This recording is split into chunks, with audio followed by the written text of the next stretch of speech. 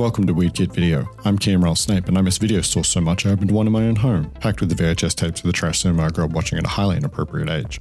Every week I force my co-hosts Kira Jade Opitz and Brody McDonald to sit through a movie for us to discuss. So come on in, have a look around and sign up for a membership. This is Weird Kid Video.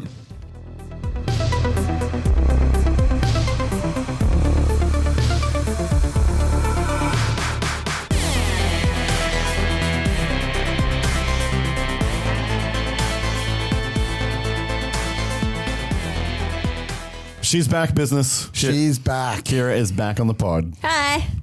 Excited? What have you been doing? I had a child. Wow. How's that working out? He's adorable. Yeah. You miss him a lot right now. So much. This is one of the first times. This is like the second time that we have ever left him somewhere. Yeah, and last time when I was on the podcast with Jody, he was still here. He was just upstairs and he is not in the building. So if Kira has a breakdown... That's why. Kira just suddenly disappears from the pod. Yeah. It's because I ran away to find my child. Yeah. He'll be fine. He'll be fine. We left him a knife and he can protect himself from bears. And some deer meat. He'll be fine. Old business. Old business? Do we have any? Does Kira got any old business? I have some old business. Oh my God. Really? I have Is it so really much old old? business. My ratings for the films since I've been away. Really? Guy of a Dark Hero, 2.5. Not a big fan of that one. Highlander 2, 3. I would have been a 2.5, but when I learnt about all the alternate stuff and how that movie should have been, I liked it more. Romeo and Juliet, 2.5. Wow. The Hidden, 3.5. The Fly, 3. Last Night, 4.5. Existence, 2.5. You watched The Fly and you didn't tell me. What was the fly rating? And you gave it a 3. That's wild. You enjoyed that movie. Can I just say, a 3 is lower than I thought. I know it's not Kira's cup of tea, but I thought you still would have. Can we talk about what you thought about The Fly? Jesus Christ! I couldn't talk about that movie with you. It's because it had half naked Goldblum, isn't it? No, I mean I liked some of the sort of character stuff and the character. Like it's super interesting. Relationships and stuff and kind of that side of it. I didn't like the body horror. I never liked body horror, but really, no, that's why Existence gets 2.5. But you like horror. I like horror. I don't like body horror. It's different. Wow, I didn't know that.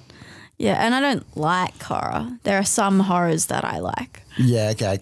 But Keen usually has to talk me into watching it. I would say I'd say that I have brought Kira into horror. Really? To appreciate horror, but it would, if she was given the choice, you would not watch. Probably not. Oh, I might now, but yeah, probably not. I thought you were back more when we of first started. You're more of a horror person than me, though. Yeah. Yeah. But because of him, I mean, like the first time we watched, was it Scream? Oh yeah, we told us that story on the pod before. Yeah, I watched the opening sequence and then we had to put the movie away. Yeah, and put the movie away for like 3 or 4 years. Yeah. Wow. Like she was so traumatized by the opening of that movie, and I get it because I sat in a theater and watched that for the first time and was like, "Holy fuck!" What? But then once I gave that one another chance and then watched the rest, that's when we got introduced to the other like Nightmare and everything else. Yeah. So, Right. Okay. Which leads us into, well, I still have old business. But it would have been a beautiful segue, but I still have some old business. I also have a more old business. Are you going to review? Yeah, I think Hit so. us. Unless you already had this one, but it was from the 6th of September. So I'm guessing not. Probably not. From Jeffy the Flying Prong. No, I don't believe so. I love this show. Spending hours at your local video shop, slipping a worn videotape into your VCR and discovering a lost classic. The hosts have a great sense of humour and so much knowledge and show underappreciated and sometimes bad movies some love. Brody is a laugh, Kira is too, and Kian's knowledge is undeniable. Definitely one of my go-to podcasts. Keep it up, guys. Your podcast is great and always appreciated when a new app drops. Oh, I love that. 4 stars. 4 stars. 4 stars. Nice. Nice. Good. Well, That's awesome. Brody owes us a story then. I will start thinking of the appropriate one. Okay. My old business Maybe a is... good nightmare would be good for this episode. Okay. Yeah. Okay. That's a great one. I can tell nightmares. I have so many different recurring nightmares. There you go. Good. There you go. Yeah. That'll be fun for me to play with. After some great self-reflection and a little bit of humility, I realize I need to apologize to the great nation of Canada for something I said in the previous podcast. Okay. Yeah. I fucked up. What did you do? Well, I called their money Canada bucks They're loonies, aren't they? I thought they were loonies. Well, they have loonies and toonies. Is what they call their change. But I called them Canada Bucks. Yeah. When Gretzky's was right there. Yeah, true. I should have just called them that. Gretzky's. I'm so sorry that did not pop into my head. I was on my motorcycle a week after we recorded and replaying the podcast in my head, and I was like, fuck Gretzky's. I can't believe your memory for things. As soon as we walk out this door, I don't have any recollection of anything that I've said. Yeah. That's probably a good thing. I've used that against you.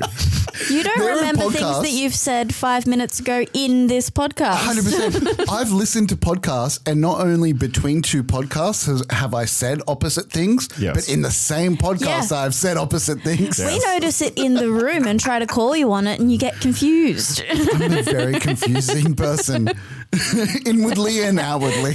Let's see how we go this week. New business.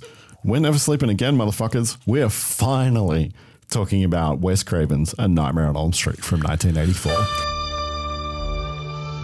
The kids of Elm Street don't know it yet, but something is coming to get them. There's something out there, isn't there?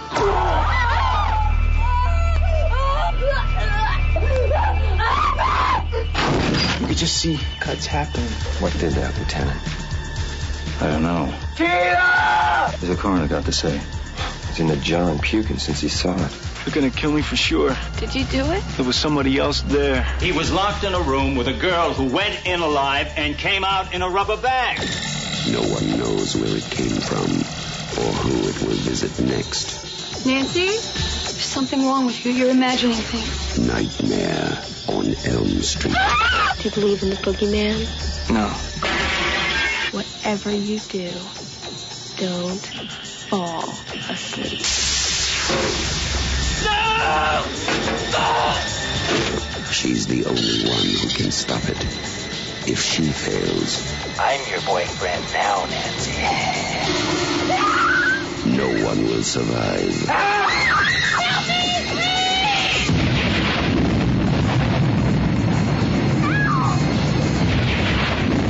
Where are you? From Wes Craven, director of The Hills Have Eyes and Last House on the Left, a new masterpiece in fantasy terror, Nightmare on Elm Street. Halloween.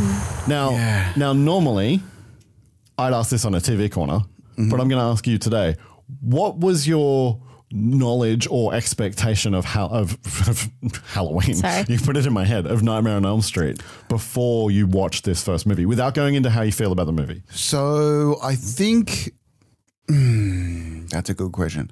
I think because I never reached out to actually try and watch this movie before, in my concept, this movie was overly schlocky, was not a horror classic, but was one of those movies that people have love for, but not everyone. Right. And that's Did you know what it was about? I knew Freddy, and one of the things that I kind of had to think about during this movie was removing the meme of Freddy from my consciousness. Yes. And therefore there were things, the visual things in this that I saw and I was like, oh, I've kind of seen that in other places. But yeah, I had a very negative idea of this movie going in because I thought it was a little bit trashy. And the funny thing is this whole podcast, because we saw the trailer for Nightmare 4. I can't remember on what tape it was, and you were like, you asked questions that prompted me to think that you were confused about what Nightmare was. Oh yeah. I also get massively confused between Freddy and Jason. Right. Because they're very different people. But Friday the 13th and Nightmare on Elm Street get confused about all the time. Right. So I mix up Jason and Michael. That's because you haven't seen them. I don't mix up Jason and Freddy. That makes sense as well. Yeah. But that's because... But yeah, Michael, actually, I would put that in as well. Those three I kind of they're the mixed three up. iconic 80s slashers. Jason and Michael are closer to the same concept, where Freddy is definitely not. Freddy's the dreams. Yeah. But that's the thing. I would always get confused. And I think this whole podcast as an exercise has made me not just have a greater love for movies like this, but realize I had like a kind of snootiness about some of the feelings that I had about movies, and it's just ripped it all from me. And yeah, no, I'll tell you how I feel about this movie as we go through it. But yeah, I definitely knew I was going to disagree with some previous feelings about this movie that I had. Yeah. Okay. Well, I'm curious to hear about this. So, written and directed by the one and only Wes Craven. There was definitely a period in my life where, if you ask me who my favorite directors are, Craven would have been in the top 3. It's very funny that as this movie opened, there must be some kind of training that I'm getting from this pod, because I saw old New Line Cinema. Yeah. And then I saw Wes Craven and I was like, this is going to be a good time. Oh, you've grown since I last saw you. Yeah. And I know names of things. Look at you. I'm so proud. Yeah. Craven was raised strict Baptist. And I mean strict. Whoa. That kind of makes a lot of sense. Yeah. I did not know that. He didn't see a movie until he was in college. Holy What? shit. Yeah. Any movie? No. He didn't That's see wild. any. He didn't really see movies. Was not and exposed. then became I a think filmmaker. Yeah. Yeah. That's so, cool. That's fucking wild. He escaped to college, right? So he got a master's in writing and philosophy from John Hopkins, and then he was an English teacher or professor at a few different schools. That was how he started his career. Right. So he's steeped in English literature, right? Was he a writer of like prose or short stories or anything? He like probably that? wrote during that period of time. Yeah. While he worked, he started making shorts because he became enamored with film. And then eventually he moved to New York City in the late 60s, where he started as a sound editor at a post house, and then he worked his way up. It's interesting to go from a lecturer to an editor. Yeah, well, he was interested in, he had a career, but it wasn't, and he loved his career because as being a teacher, but then he discovered film. Yeah, Right. okay. So then he made the decision to Wow. make that jump. I'm always so impressed by people who are well established in one field and then make a jump. Eventually he started directing pornography. Nice. I think I did know that. Yeah. That's how you've told us that's how a lot of people got into it. I back in the mentioned day. Yeah. I mentioned there is a famous filmmaker that we will talk about. This is who I was talking about. So this is the Deep Throat era of pornography, which is when the movie Deep Throat comes out, and it becomes not quite mainstream, but it becomes publicly acceptable to go see feature-length porn with a story in a theater. Okay, my mind is going crazy. What do you mean? Am I thinking what you mean by Deep Throat? Yeah, the movie Deep Throat. Oh, I don't know what that is. Okay. Oh, Jesus Christ. That's what I think it is. Not Watergate. Yeah, that's what I was thinking. No, Right. Watergate nickname comes from the movie. Right. Right. Okay. Does it connect plot-wise? No. Deep Throat is one of the first pornos to have a story, right? Okay. It stars Linda Lovelace, Okay. and it is a story about a woman who has a clitoris in the back of her throat, so she orgasms every time that she gives oral sex. Yes. Right. I didn't know we were going there, but that's awesome. It became a big movie. Now, Wes Craven's not related to this movie. We got way in the weeds here. Yeah. That movie rose to it was talked about on Johnny Carson made jokes about it on Wow, okay. on late night television, right? So was it released in cinemas? It released in cinemas. So what started to happen is, this is also we're getting into the John Holmes era. There's no home video. So the only way to watch pornography is to go to a CD theater and watch it. But couples start going to watch porno. Okay. Because it starts to it rises in the pop culture. So it's this very brief moment. Wow. It only lasts for a little while. Anyway, Wes is there during that era. So he starts directing porn using the name Abe Snake. Nice. Okay. Nice. Which is a fantastic. He brilliant. uses other pseudonyms as well, but his most well-known one is Abe. Abe Snake. So he's there for that. The transition between pornography and then horror cinema is very close in this period of time. Oh, right. Okay. Because you're learning how to shoot movies fast and dirty. What else shoots movies fast and dirty? Horror shoots movies fast and dirty.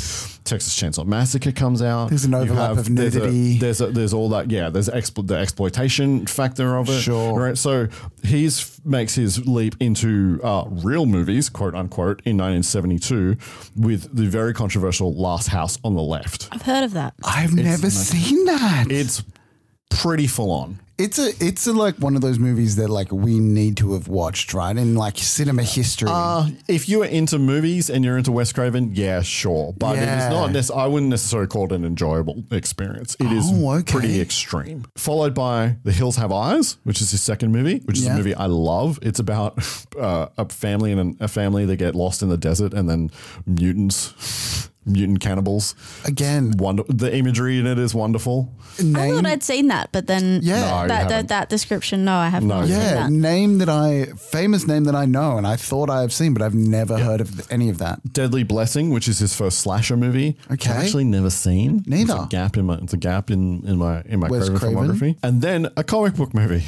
Okay. He did an adaptation of DC's Swamp Thing in the 80s. Okay. Oh, not a great movie. Not a great movie. And then Nightmare on Elm Street. Yeah. Right. And we'll talk more about his career as we move forward. So he wasn't a big deal? No. Craven was inspired to write Nightmare on Elm Street by a couple of different things. Firstly, a series of 3 newspaper articles that he read in the 1970s about a spate of deaths in the Hmong refugee community where young men were dying in their sleep after reporting having nightmares. Okay. Wild. They would try to stay up. Okay, yeah. That's terrifying. And then the next time that they would fall asleep, they would die screaming in their sleep. Oh. This isn't a fear, but can I tell you one of my greatest tortures? Trying to stay awake. Right. It is honestly, because like I'm someone who easily falls asleep. Like I know that trying to stay awake is really hard. It's fucking. It is. I remember torture. once I was trying to stay awake. I can't remember why. It was important that I stayed awake, and so I took no-dose for the first time. And you would think that would help me stay awake, but I fell asleep straight away. I think it's because my brain went, oh, you've taken something that'll do the heavy lifting for you now, and I just conked out straight away. It was like I took a sleeping pill. Probably had a hectic dream. The longest period that I have stayed awake is 3 days. Yeah, I've had some crazy benders, and that was done without any performance enhancing. Oh no, I couldn't do that. No, that was me and a friend trying to beat each other to stay awake for the longest period of time. You do the dumbest shit. Yeah. When you see people on like sitcoms or like cartoons doing things and you're like, oh, that's such a funny story. But no one really does that in real life. That's your life. Yeah, that's why I thought that one of his friends was imaginary. The name Fred Krueger was taken from a bully that terrorized Craven as a kid. Oh, that's mad. Just to beat him up. That's good revenge. The look and the vibe of Freddy is taken from an encounter that Craven had when he was a small child. He was asleep in bed and he heard a noise outside. And when he looked out the window, there was a man standing on the street in a hat and a jacket staring right at him. Fuck. He recoiled back and hid, waited, and then snuck back to see and look. And when he looked, the man was still there, staring directly at him. That's fucking terrifying. Yes. And that was real. That wasn't a dream. Yep, that's real. Yeah, you would turn into someone who can direct horror movies. Yep. The title... Wait, and this was when he was a kid and didn't watch movies either. Yeah. So that's just his... So it's just something that like floated in him for a long time. Yeah. The title's taken from a street in a town called Clarkson where he taught at a school there. And it's also the name of the street that Kennedy was assassinated on. Oh. So Elm Street is the street Kennedy was assassinated on. This movie took him 3 years to get made. Every single studio rejected it. Disney was briefly interested, but they wanted him to tone it down. No. He did not. Yeah, good. Imagine a toned down version of this. It just wouldn't work. No one thought this movie would work because quite a lot of it's set in dreams, and dreams aren't real. How is that scary? What? Because they are real. That's the point of the movie. Did you read the script? Yeah. It is one of those things where conceptually this movie, I have to understand now, like something with dreams, it doesn't seem that weird, right? But at the time, conceptually, this movie is a leap. Right. It's a narrative leap. Because there's not a lot of... There had been a similar movie. Some studios were also concerned there was a similar movie about dreams called... Well, not similar, but it was about dreams called Dreamscapes that had been a massive flop as well. Yeah. Right. So that plays into it as well. Eventually, they found independent funding and they were shooting when 3 days into production, the money disappeared. What? Nobody had Was been Charles nobody Band had been involved? No, nobody had been paid. They were saved last minute by Bob Shea at New Line Cinema, who agreed to finance the film and distribute it. Yeah, mad. We've talked about Bob and New Line before when we talked about Ghost in the Machine and The Hidden. New Line is the house that Freddie built.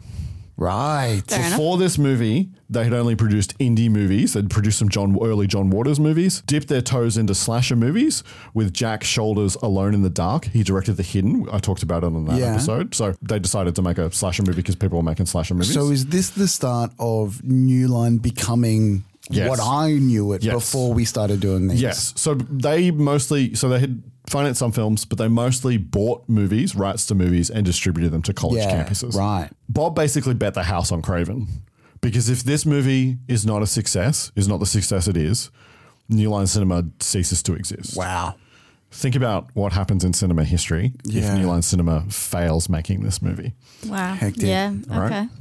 Their relationship was very contentious, and I'll talk more about that as we talk about this movie and the sequels. Starring Heather Langenkamp as Nancy Thompson. I thought I recognized her, but I did not. No, you probably wouldn't. This is something amazing. This is something that I didn't know until this week, which is it's wild. I love. You love learning new things because there's not that many things out there. No, anymore. I don't think that I know everything about the movies I love, but I do know a lot. And then so when I find something new that is I think is also really cool, something that connects to other movies. So this connects to other movies. So Heather Langenkamp grew up in Tulsa, Oklahoma, and when she was 20, she saw an ad in the paper for extra auditions for a movie that was going to shoot in Tulsa. She snapped a Polaroid of herself and sent it in and got a role as a high school extra in that movie. The movie was Francis Ford Coppola's The Outsiders. Oh, shit. Based on the S.E. Hinton novel. I love that movie. During the production of that movie, he decided to make another S.E. Hinton novel back to back. Rumblefish. Which we will do, but people should know is like top. I think I've seen that once and I was amazed. It's one of my favorite movies ever. It is often on my you do your letterbox top movies. Sure. It often goes into the rotation in that. Heather and a friend were brought back to be extras in another scene for that. And while she was there, she was actually given some dialogue to say to Rusty James, Matt Dillon's character. Ultimately, she was cut out of both movies. But she got her SAG card out of it because she had lines. So she decided to move to LA and try to become an actress. That's fantastic. Fuck yeah. Rumblefish and The Outsiders is why we have Heather Langenkamp. That's really cool. Mad. Which is an amazing story. In LA, she did some more movies and TV before Nightmare, and Nightmare was her break. She went to an open audition for that movie. They saw hundreds of girls. Craven was looking for someone that felt real and felt non-Hollywood, which she does. If you look at other types of movies from this time, she is atypical. She's our brunette, yeah? Our lead, Nancy, Yeah. She's atypical. She looks like is one of the only characters that kind of look her age too. Like she is definitely not Hollywood. Yeah. Her career's had a lot of ups and downs. She kind of waxed and waned. She did a lot more. She did TV, more movies and stuff. But she is still working. We last saw her in Mike Flanagan's Christopher Pike adaptation of The Midnight Club. Oh, yeah. Yeah, so she plays a very similar role to some of the characters in Nightmare 3, which Flanagan clearly owes a massive debt to for his adaptation. She married David Leroy Anderson, who's a special effects makeup artist, and moved into makeup effects with him.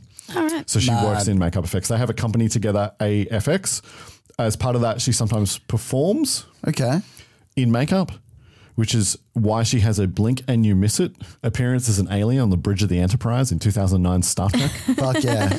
I recognized her through the makeup. Of course you did. AFX, I feel like we've... No, we never talked about that. Oh, before. okay. No. Robert Englund as Freddy Krueger. Yay. Wow. Yeah.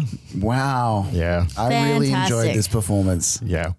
Cool. Yeah. Englund's career is pretty wild. Yeah? He's like a song and dance theater guy. Yeah. That makes Amazing. a lot of sense. He's like the nicest dude in the world. Is he Freddy all the way through? Yes. Wow. Because I feel like the bits that I have seen, he becomes more Freddy throughout. You know what I mean? We're going to save that for a later conversation. So he was a stage actor in the 60s, yeah. And according to his own legend, George Lucas and Francis Ford Coppola were both casting Star Wars and Apocalypse Now at the same time across the hall from each other. Wow. After he auditioned for Coppola for Apocalypse Now, he went across the hall and auditioned for Luke Skywalker and Han Solo.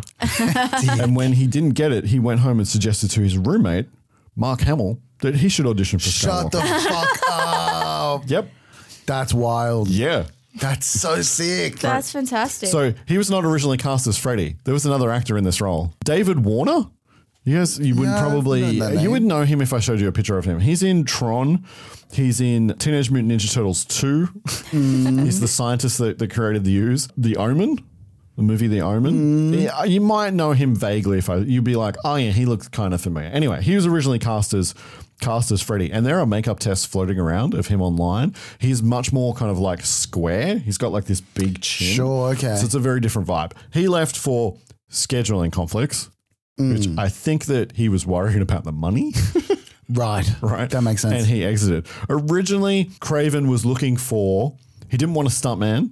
Yeah. And he wanted an older man for Freddy. Yeah, he had makes the image sense. of an older man. And then he realized that the guy was going to be in makeup. So honestly, it didn't matter how old it was. They've done well with the casting though, because you're right, that circle-ish head gives old man a little bit more. Kane Hodder, who would later play Jason Voorhees, talked to Craven about the role, but it never went further than a conversation.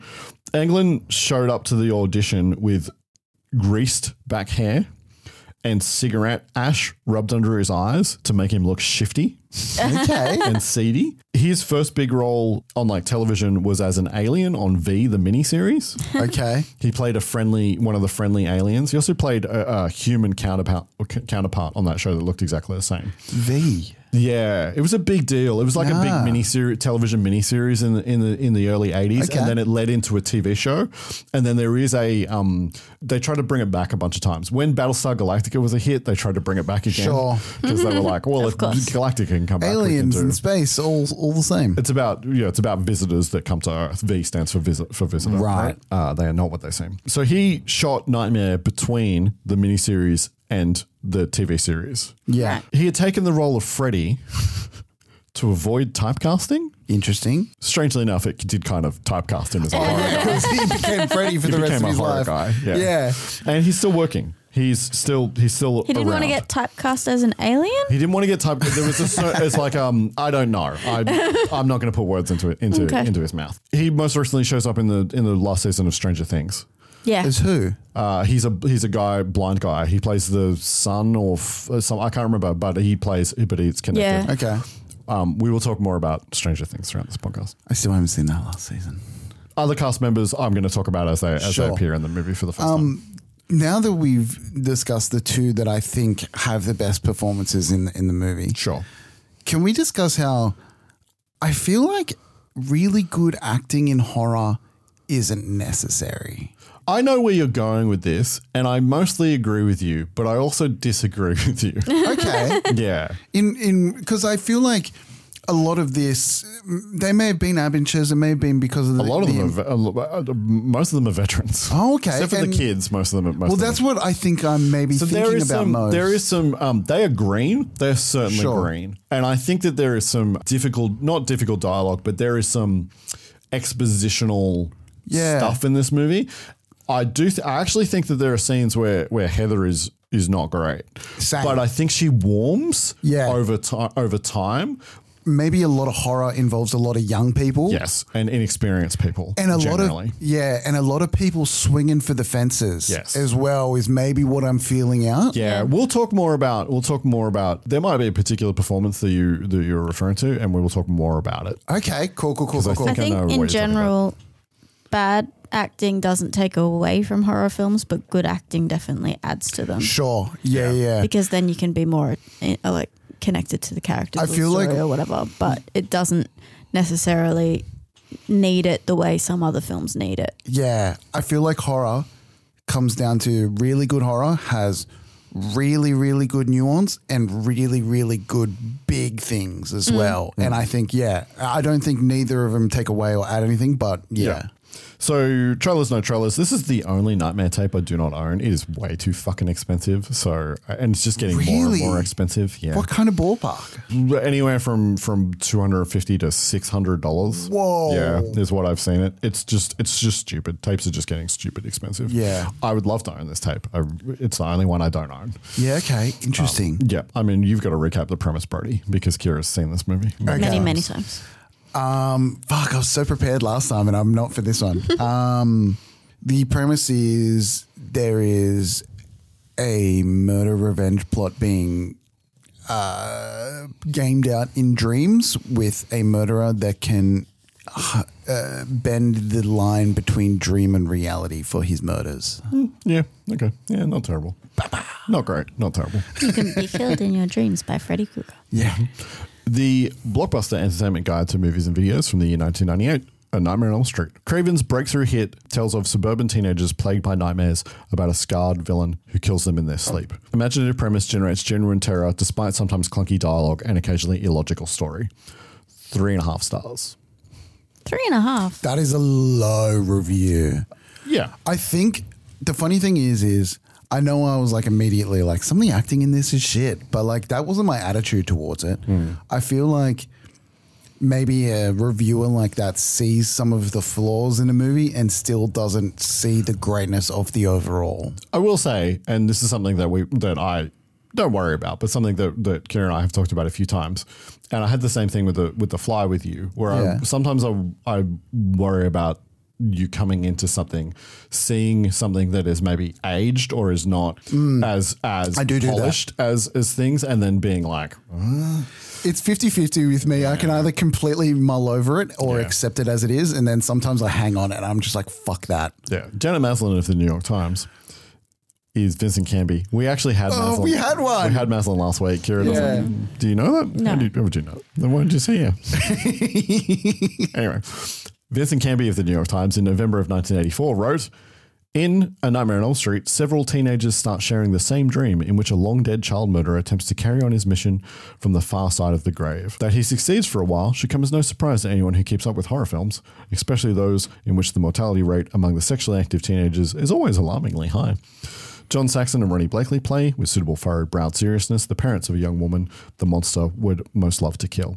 Her name is Nancy, and she's pretty and bouncy enough to be a terrific cheerleader. The monster is played by Robert Englund, but what he looks like is anybody's guess, since he wears a lot of masks that are about as scary as those worn by extremely small trick-or-treaters on Halloween. What? That's not a mask, bro. That's his face. Yeah. And it's only the one. Like, he always looks the same. There's one where the face pulls off and it's the skeleton. Yeah, but it's This is a critic who is barely paying attention because he's watching a slasher movie in the theater. But also, I don't think... Let me finish the review. Yeah, sure. The film was written and directed by Wes Craven, whose earlier films, Last House on the Left and The Hills Have Eyes, specialized in graphically depicted mayhem and gore. Nightmare on Elm Street, which opens today, puts more emphasis on bizarre special effects, which aren't all bad. This one doesn't do the whole sexually active teenagers die thing as much as other ones. It's not a big part, is it? Well, it's only really Tina. Yeah. Yeah, but that's not really why. But that's not the reason why. Whereas Jason Voorhees, right? Spoilers for Friday the 13th for Brody. I know it already. Jason Voorhees is actively killing teenagers having sex because teenagers were having sex when he drowned. Yeah, but in Nightmare it's not really part of the trope. So again, I don't think this reviewer was watching. They use the trope, but it's not part of the They don't plot. really use the trope. Yes, some teenagers have sex in the film, but that's not even remotely connected to why they die. Yeah. Can I also bring up while this is going on how it had a shot at some of the effects and things like that? I think this is one of the kind of parts of horror which get lost on people. A large part of horror is comedy.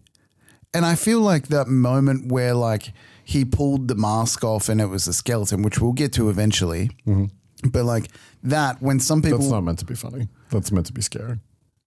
You don't reckon there's an element of comedy in it? I think there's an element of comedy. Because he's standing there and just like letting her pull his face and he's just like, ha ha ha ha, like he can't do anything. He's trying to scare her. Yeah, but it's a mix of like... Shocking. But there's a mix between like the delight of terror and comedy, and there is the delight of terror and comedy, that laughing at something that's so scary that it's shocking. and comedy are close to each other, but it's not meant to be funny. The movie is meant to be taken seriously. Things that that's what I mean about like you maybe like bumping on things that are a little goofy in this movie. They're not meant to be goofy. They're meant to be taken seriously. The movie is also meant to be a fun ride. Yeah. Through its terror. Maybe that's what I'm feeling. But it's not meant to be fun. It's not meant to be funny. Yeah, comedy might not be the right word. I don't think it's the right word. Yeah, but that's okay. I have a second review because I didn't like Vincent Cambies, so I went for a second opinion. Yeah.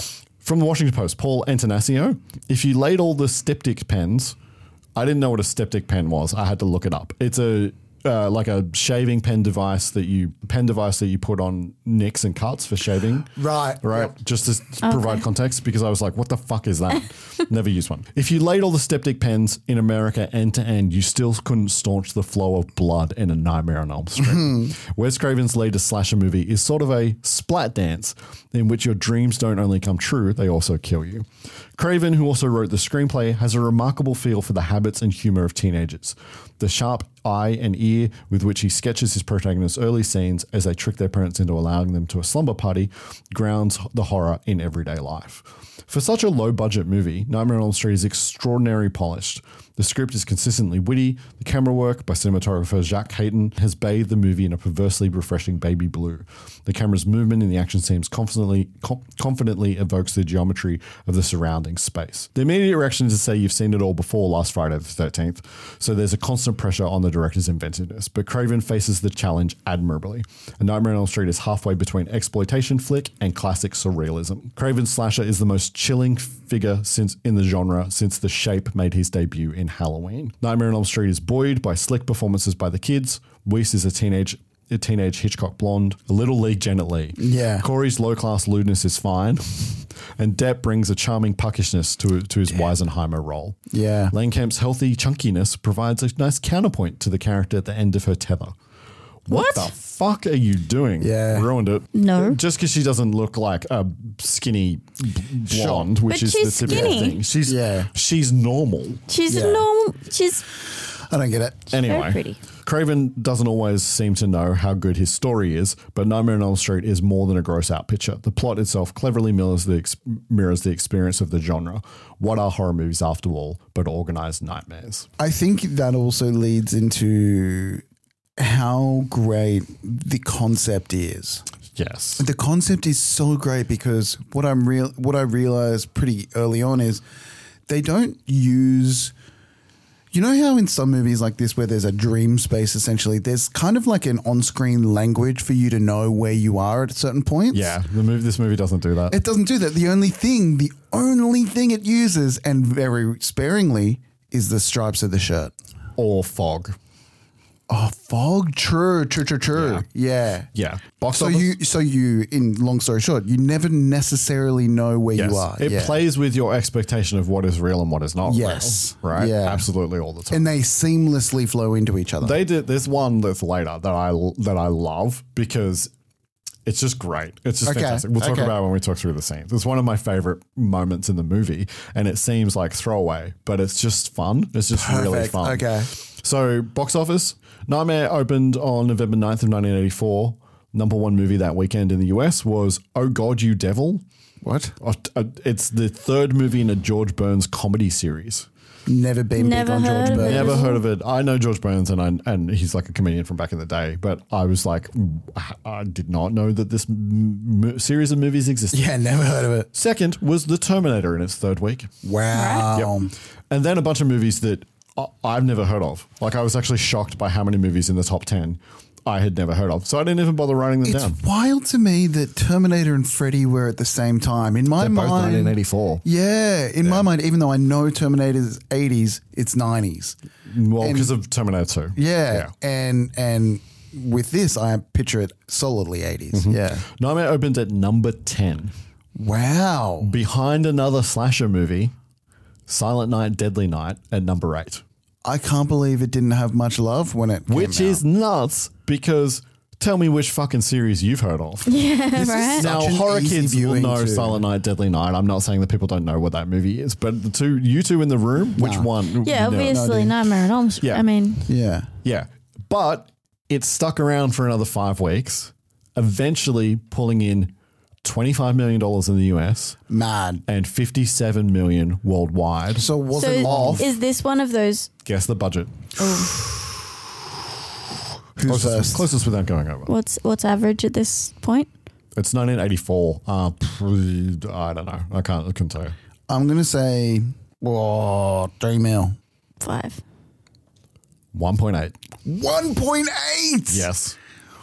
Wow. Because a 5 mil budget would have been usual these days, right? I think movies are starting to push into 25 or 30. Is the average. Big budget. Oh, big yeah, budget. okay. Now, but this is obviously a smaller movie. Yeah. But $1.8 million.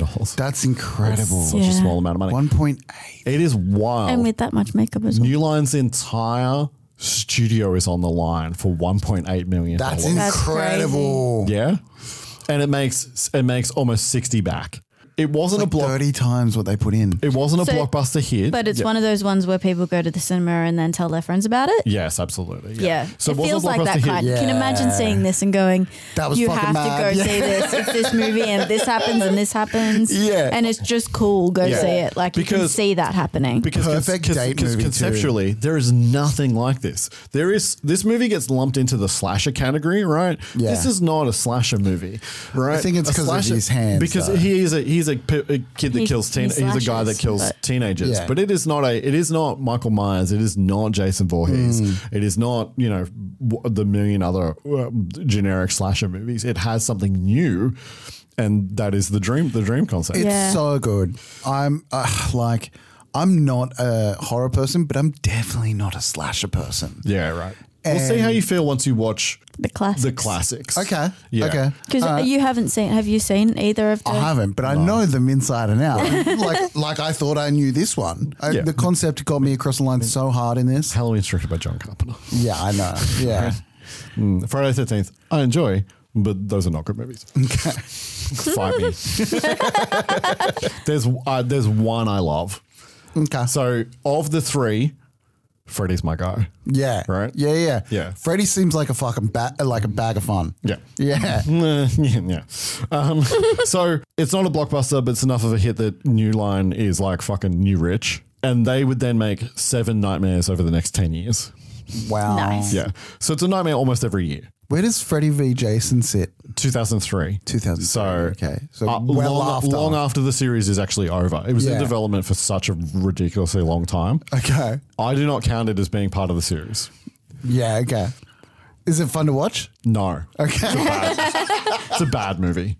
It's terrible. Yeah, I can okay. understand how if you're a fan, and I am a fan, but But I'm not also, even like- but I'm also a fan that is like discerning, and it is not a good movie. It's a terrible movie. It's also not a very good title because it's not really Freddy versus Jason. It's Misleading, Not right, until the very okay. end, anyway. And then there's a remake in 2010 that sucks so hard that I want to punch myself in the face. The rights to Nightmare have reverted. Does that still have the same? No, No. it's a remake. Yeah, so it has a different Freddy. It's a different Freddy. Yeah, Yeah. I will talk Right. a little bit I didn't about. even know that. It's don't. So bad. So the rights to Nightmare have reverted back to Wes Craven's estate. Wes Craven did pass away in 2015. Yeah. Sad. Which, yes, very sad. A couple of years ago, they were taking pictures. They were taking open pictures for a new Nightmare movie. Okay. Kean has a pitch. Rumor. I do, in fact, have a rough outline for what I would do. Wow. It's in Can we hear it? No, I can tell you off pod. It's in continuity with the original 7. Okay. It's an excellent idea. I don't want another Nightmare unless Robert Englund is in it, and he has stated at this point that he is too old and too fat to be Freddy. That he is done. You reckon? He is done. He is an older man. No, but I mean, like, you wouldn't. No one could do it justice. Is No that one what you reckon? has done it justice. Okay. My realistic pitch for who should direct a new version. Brady's going to take a guess at who. Oh, I think I know. Yeah, I've told you. Oh no. Actually, I have 2. I came up with a second. I can't come up with a real guess. No. It's the Duffer Brothers that created Stranger Things because they rip off so much fucking Nightmare on Elm Street for Stranger Things. Yeah. Especially season 4. Season could 4 do is it. basically just Nightmare on Elm Street. Yeah. That they should do it. Okay. Honestly, they should just do it. That's a great ball. Yeah. I actually thought you were going to go with what's his name from Oh yeah, what's his name from that thing? Haunting of House on the Mike Hill. Flanagan. Yeah. Mike Flanagan would also make a great Nightmare on Elm Street. Yeah, movie. that's who I thought. Mike And Flanagan. he is a big Nightmare fan. There's a story about when Heather Langenkamp was cast in Midnight Club. Mike Flanagan gushed at her for about 10 minutes about Nightmare, and she actually said, "Okay, that's enough." She's like, "Okay, You need to chill. She's dealt with that for like her almost since she was like however years old when she Yeah. made that movie. She's Yeah. dealt with. She's like, "Okay, we're done now." Yeah. With that, Say less, fam. finished. It's all good. That's finished. But she let him gush for about 10 minutes. Yeah, he would also be great. The other person is Lee Jeniak, who directed the Fear Street trilogy. Oh yeah. Yeah. Yeah, she would make a great Nightmare movie. She's actually married to one of the Duffer brothers. Ah. Yeah. Well, they could all team up. It could be, they could three of them. produce. Yeah. My backstory with A Nightmare on Elm Street. Now, we have talked a little bit about this on the pod before. Okay. But I'm gonna say Carly. no. No. Okay. No. From this movie, and I'm going to talk a little bit about Freddy kind of moving forward, not from the results of this movie, but from the results of the sequels moving forward. Freddy essentially became a pop cultural icon, the same level that like, it's wild. Like it's the level of like Marvel characters today, right? Yeah. Like he was everywhere. He was on fucking lunchboxes. There was a phone number you could call to talk to Freddy. I will have cut in the ad here. You thought you killed me. Freddy Krueger will never die. I'm closer than you think. Just a phone call away. Dial this number and prepare to be scared. And I'm always around, everywhere. So dial this number now if you dare. Join the Freddy Fan Club. Freddy Krueger has a special message just for you. $1.50 for the first minute, 35 cents each additional minute. And I've talked about this before, but I was obsessed with Freddy from a very young age. Like literally just the colors of his shirt are iconic. Yes. Did you bring in your story? No, I didn't bring. So that's what I'm about to talk about next is, so when I was in year 1 in school. That's right. Yeah. So I was 6-ish, 7-ish. In my creative writing book, I wrote a story called A Nightmare on Elm Street Part 2 Freddy's Revenge, which is the actual title of the second film, in which Freddy kills my mother. Freddy and I become friends and we go on adventures together. Can I just say, what does he need revenge from after the first movie? You'll find out. You should definitely let us know if you would like Keehan to read this on the pod next episode. Mini pod. How my mother didn't get a phone call about her parenting style. I've even asked her whether she did, because I feel like not even just her parenting style, but like, just so you know, your son's writing stories about Freddy Krueger. Is this the about 80s? a serial? Yeah. I mean, I feel like the teachers would have been like laughing about it while they're smoking a durry out In the the back. in the same book are stories about gremlins.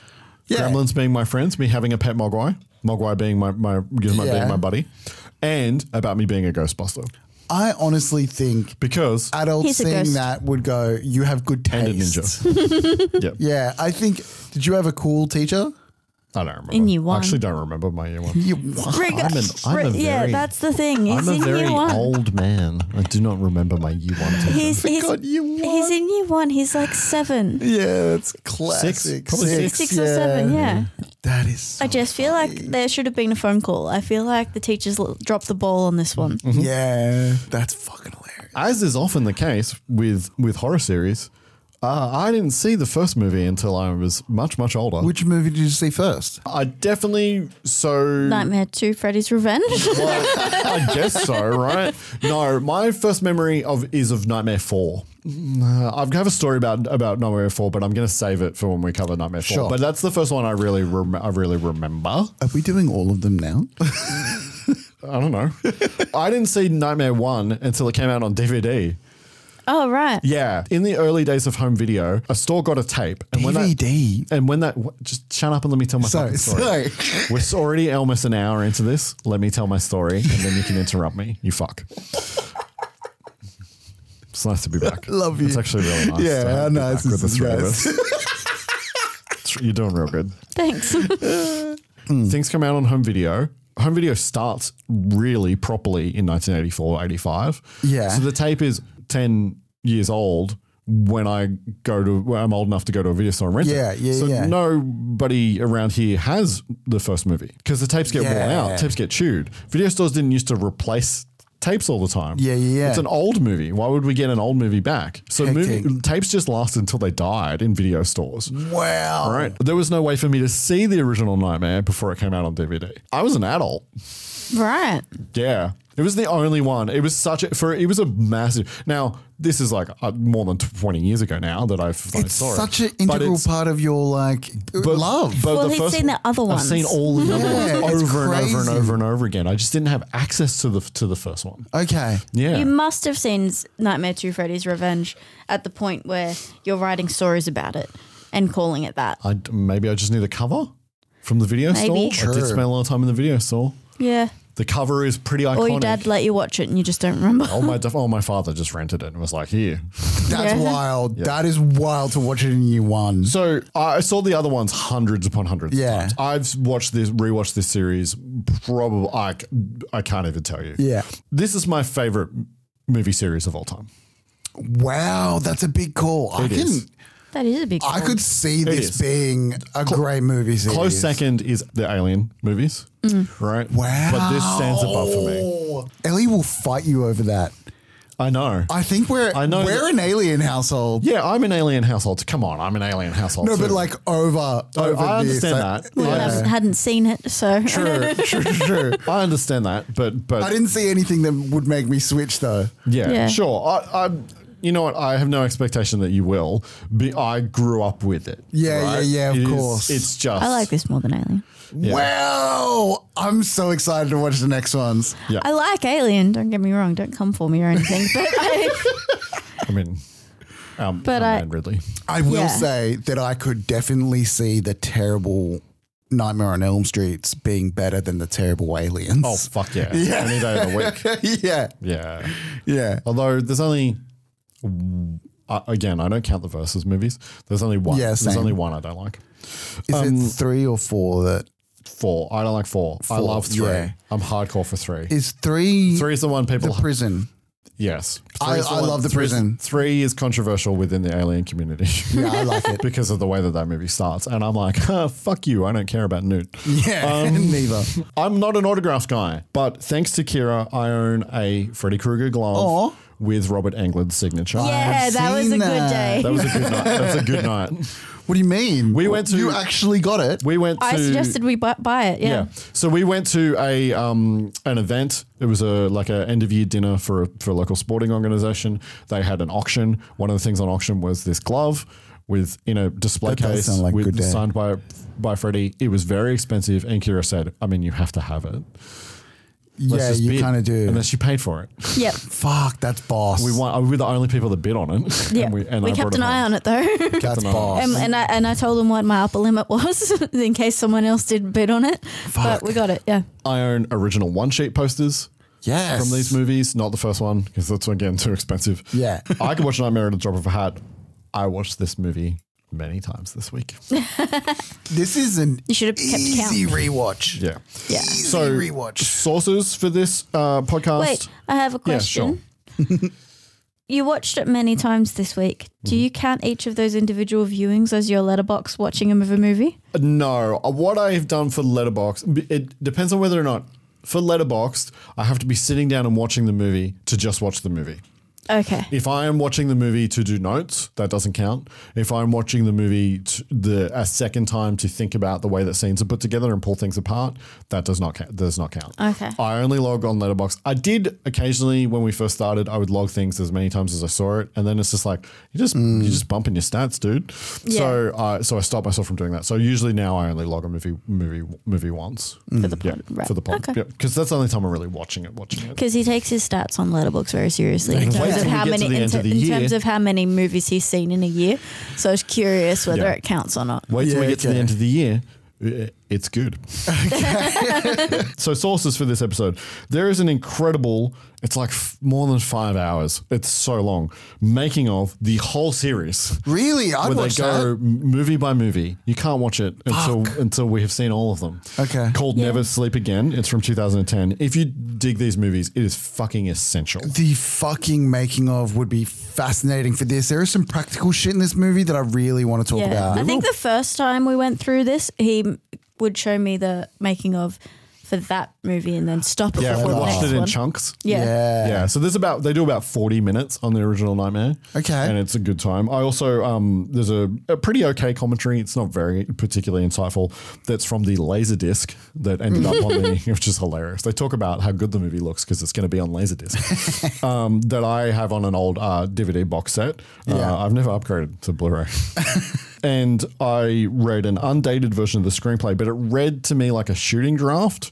Okay. So it might be the version they used from production. It's pretty spot on to the finished movie. Not a lot of, I will talk about some stuff that's cut, but not a lot this week. Cool. There was a disappointing moment this week when Kian realised that he couldn't watch one of his versions of Nightmare because it's regional. I've got my box set of Nightmare on DVD is British, and so it's fucking region locked, and I don't have a region free DVD player anymore. So I put the disc into my Xbox, and it was like, oh, I can't play this. Surely there's some way around that. Not on an Xbox. If you have a DVD player, yeah. You can And I still do have a have it, DVD player, but it's up downstairs, and I don't have the remote, so I can't hack it. And that's all. Noise. It was I very get it. disappointing because obviously older DVDs have way more like special features and commentaries and all that kind of stuff. Yeah, true. Although I think the commentaries are on the Blu-ray. I just don't own the Blu-ray. Yeah. That's one that we need to get on 4K. It doesn't exist on 4K. What? We're waiting for the 4K box set. I was literally about to talk about it. Oh, really? Yeah. What I will say is that all of these movies are so well covered. We are in such well covered ground for this episode that if you're a fan of the Nightmare movies, I guarantee you I'm not telling you anything new. If you're into these movies, people that are into these movies are wild for them. What I will say is that the two other people sitting in this room know quite a bit less. So it's more about educating them. Kira knows probably a lot, but because I can't help myself. But yeah, if you want to watch this movie, it's fucking everywhere. You can rent it digitally pretty much everywhere. In Australia, it's on Binge. If you've got Binge, you're in it. That's how I watched it. Oh yeah. Did you watch with Ellie? Yeah. Cool. Yeah, she loved it. Yeah, cool. There's been rumors of a 4K box set for years, forever. We're on board for that. Oh Do yeah, that. absolutely. Yeah, I need it. Put it in me. Get in my belly.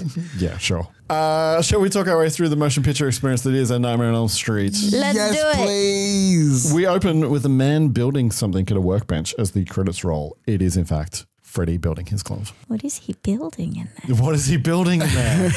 Oh, my God. What is he building in there? What could it be? What is he building in there? Brody doesn't know Brody what I'm doesn't know talking what about. we're making a joke. We're making a reference to a Tom Waits song that our son is a big fan of. He's a huge fan of this. He's a huge fan of what is he building in there? What's he building in there? That hook light on the stairs. What's he building in there? I'll tell you one thing, he's not building a playhouse for the children. Already a fan of Tom Waits. Fuck yeah. Got good taste. I'm doing this right. Yeah. No wiggles, just Tom Waits. No wiggles, all Tom Waits. Yeah, fuck yeah. Step right up, kid. No wiggles, all 7 psychopaths.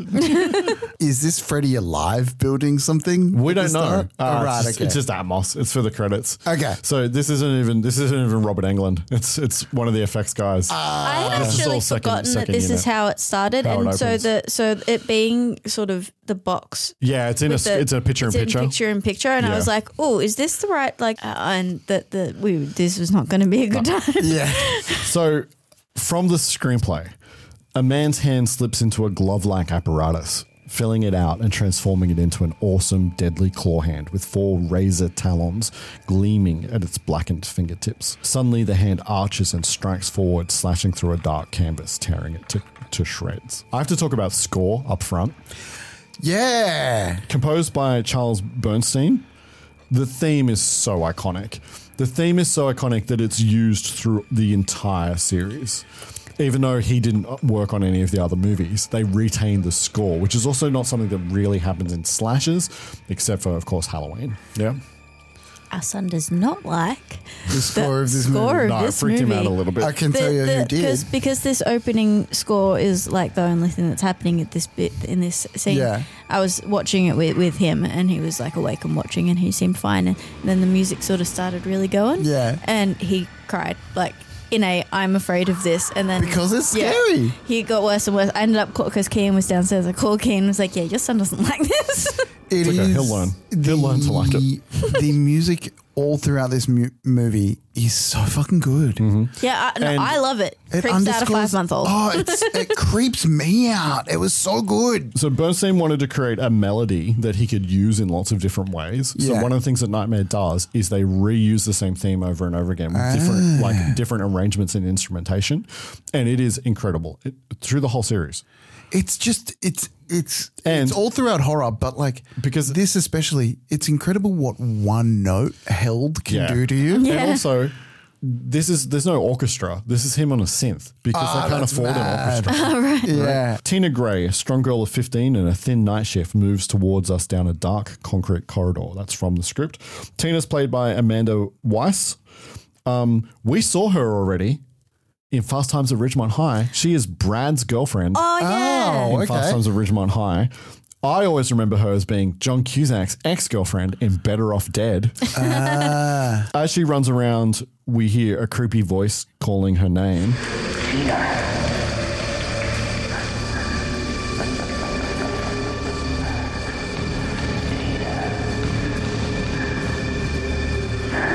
The lamb. This random lamb running across the hallway, barring. It's like fucking amazing. Yeah. Just like weirdness to be creepy, right? She ends up in a boiler room, and in that boiler room is stalked by a man with razor fingers. Yeah. It just fucking comes straight in, hey. Yeah. It does not fuck about this movie at all.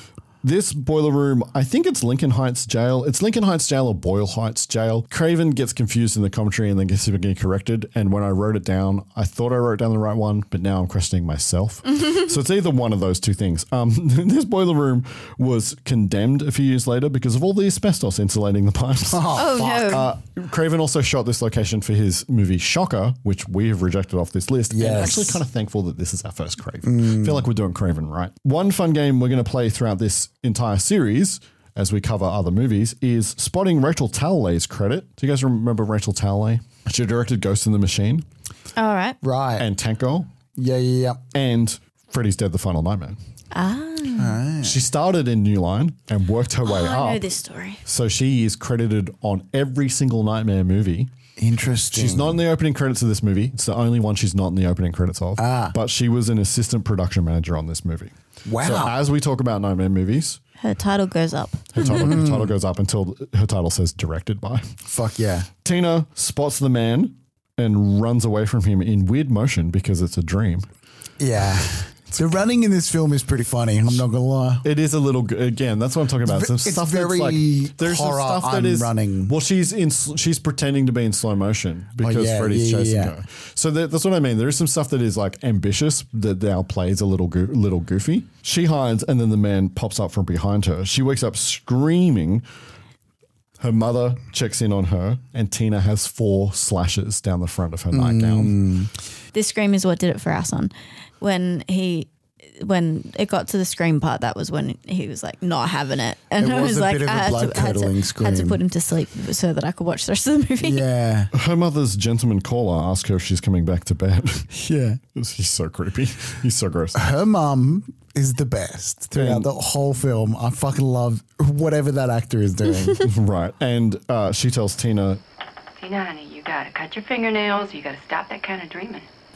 one or the other. Yeah. The next day, 1, 2, Freddy's coming for you. 2 Freddy's coming for you. 3, 4, better lock your door. 5, 6, grab your crucifix. 7, 8, gonna stay up late. 9, 10, never sleep. It is fucking beautifully creepy. Yeah. Whoever wrote that is a good day So at the fucking word factory. The rhyme is from Craven. The arrangement of it was Heather Langenkamp's boyfriend. Oh, wow. Who then taken by Charles Bernstein, who added the music to it. Sure. Yeah. So are those 4 girls always in the dream as well? That imagery will definitely hold. Okay. I feel like the song is less singy in this version. Sure, yeah. I feel like it's more sing-song in Dream Warriors and ones that I know better. I feel like it gets faster or something. Yeah, probably the speed changes. It is quite slow in this. So this is the iconic rhyme from this series, and this is the first time we're hearing it, as 4 little girls in white dresses skip a rope. So we dolly over to Tina, Nancy, and Glenn pulling up in front of a school in Glenn's sweet convertible ride. I'm going to talk about Glenn in a second. Teenagers always drive convertibles in the 80s. But first I need to talk about this shot, because there's a lot going on in this shot that neither of you probably noticed. I didn't pay attention to the camera work really at all. So this shot was achieved using a brand new piece of technology. Ooh. Right? The speed aperture computer. Okay. Why, you say? Well, because that box computer that was attached to the camera allowed the camera in shot to go from slow motion to real time. Oh. Which is not a thing that always existed. Right. And also from the image being diffused with a filter to make it glowy and dreamlike to it not being diffused. Oh, it did, didn't it? I did notice that. Yes. Hectic. So that took like 6 people hanging off the camera and a box computer in a box in order to achieve that. So that is like brand new technology. How do you go from the filter to the clean look with that? So it basically just like there's a mechanism that pulls it out in a way that you don't see it. That's fascinating. Yeah. And yes, Glenn is Johnny Depp. Let's just deal with the Johnny Depp of it all. Yeah. right now. This is his first movie. This is really? Introducing Johnny Depp. He, besides all of his like personal life and who he is. Yeah, before he was tragically transformed into a being of pure hat and scarf. Yeah. And dubious moral We don't concerns. need to talk about that. Yeah, we don't. He did a really good job. He was really fucking good. Yeah, he was a really good actor before he wore hats. Yeah. Before he wore hat. Yeah. Before he was just playing one character. Yeah. He wasn't really an actor when he made this movie. Really? He was a musician in a band. That's right. That's true. I knew that. When his actor friend convinced him to tag along to an audition, and he ended up ultimately getting the role. I'll talk a little bit more about Who was the actor friend? Yeah, that friend was Jackie Earle Haley, who had been a child actor in like the Bad News Bears in like the 70s. Yeah, okay. He plays Freddy in the remake. Oh, really? Hectic. Yeah. Which That's random. He's fucking terrible at it, but that's fine. It's not his fault. It is his fault. Fuck that movie. Depp's character was written as a jock, like a very traditional square-shouldered large super jock. come off it. And so they keep aspects of it, but he also just brings that kind of a little bit more soft boy to it. Yeah. So when it was down to 4 actors, Depp included, Craven asked his teen daughter and a friend, which of these boys do you think is good for the role? That's a good way to do it. Instantly picked Johnny Depp. Picked Johnny Depp. Adorable. He is adorable. Craven was like, why? And their response was, Dad, he's beautiful. I feel that. I'm also going to talk quickly now about setting. This movie is meant to be set in the American Midwest. Okay. Later films will name the town as Springwood, Ohio. Right. The word Springwood is not in the screenplay for this movie. It is not set in the movie whatsoever. It doesn't There's feel something like that comes. Ohio, There's something that comes later.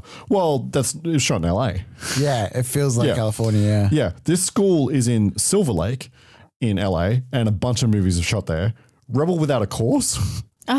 It's the high school from Pretty in Pink, the John Hughes movie. The Buffy movie uses this high school. That's probably where I know it. And Gross Point Blank, the John Cusack movie, where he's an assassin, uses this movie as well. I like that movie. I'll tell you what's wild. I never thought about it, but there was so many kids that would have their high schools on TVs and films from there. Leonardo DiCaprio went to this high school. Hectic. This is his high school in Silver Lake. The backfields of this high school are the backfields used in the movie Grease. Hey. Yes. The kids talk about Tina's dream. When I woke up, it seemed like he was still in the room with me. Sounds like a real boogeyman. 1, 2, Freddy's coming for you. And that's what it reminded me of, that old jump rope song. It was the worst nightmare I ever had. You wouldn't believe it. Matter of fact, I had a bad dream last night myself. Catching up with them is Rod Lane, Tina's boyfriend. He enters with the immortal line, I had a hard-on this morning when I woke up, Tina. Had your name written all over it. There's 4 letters in my name, Rod. How could there be room on your joint for 4 letters? That was so good. Already through conversation that they've started to kind of filter in that they may have been also dreaming of him. we're getting there in a second. So let me just talk quickly about Rod. So Rod is played by Nick Corey, not his real name. His agent gave him that name. His real name is Jesus Garcia. Aha. Right? He was Latino pretending to be Italian because in 1984, they didn't cast Latinos in movies unless they were playing very particular types of roles. Yeah. Yep. So he had to pretend to be Italian. Had to pretend to be Italian. He is also battling a very serious drug abuse problem through the entire production of this movie, and you can tell in certain scenes. Okay. It affects his performance. It 100%. He himself admits that it affects his performance. He is out of the 4 not as good as the other 3. Yes. He insults them and then takes off and they keep talking. We find out that they all had bad dreams. Yeah. We haven't connected that it's all the same dream yet, but they've all been having bad dreams. Maybe we're going to have another big earthquake. They say things get weird just before that. I will talk about earthquakes and Nightmare on Elm Street when we cover a different Nightmare on Elm Street movie. Okay. Yep. Set up. I was just about to say the same thing. I know. Nancy and Glenn are staying at Tina's for the night because she had a bad dream and her mum is away. Glenn is allowed to stay because his parents think that he's staying at his cousin's place near the airport. Yeah. Rod gave him a tape I love of it. planes landing to help him out. Yeah, out here at Barry's. Huh? Yeah, noisy as usual. Glad we don't live here, huh? Yeah, Aunt Eunice says hello. Right, I'll call you in the morning. Yeah, sure. Just some kids drag racing outside, I think, Mom. Listen, Mom, I gotta go. I think there's been an accident out front. Right, I'll call the police. Right, I'll call the police. No, just some neighbors having a fight, I guess. I'm fine. I love Nancy's delivery of... It worked like a charm. Smooth. Throughout these 2 scenes, Nancy's so charismatic. Yeah. I really I'm like this surprised scene. she wasn't the lead. I really like this scene for setting up the dynamic and the she's the lead. Nancy is the lead of this movie. Sorry, Tina. Tina. Okay, yeah. Tina is very charismatic. Confused. Yes. Yeah. The three of them are really great together. Yeah. They feel like real teenagers, also in a way that slasher movies don't feel like they have real teenagers in Are them. they not teenagers? They're not teenagers. They feel like real teenagers and they feel like real friends in this scene. Yeah. It's cute. They actually look like teenagers. Oh, that blew me out for a sec. How old are they? Do you have that on your little... Heather is 18. I'm not quite sure how old Amanda Weiss was, but probably about the same age. And then I think Johnny Depp is slightly older than I think he's like 21 or 22. Also, do you guys remember like doing that where you'd like snuck off and you had to check in and like had friends make sounds like far away and stuff? I do. Yeah. You make friends make noises far away to... Or like you like set things up so it like makes you sound believable like while you're on the phone and stuff. No, never had that. Okay. They return to Dream Talk and we find out that Tina and Nancy both dreamed about... I dreamed about a guy in a dirty red and green sweater. Well, what about the fingernails? Oh, he scraped his fingernails along things. Actually, they were more like finger knives or something he'd made himself. But they made a horrible sound. It's like, Nancy, you dreamed about the same creep I did. In the screenplay... Even thinking about that sound makes you go... Yeah, it does. It's real. The whole series. Get used to it.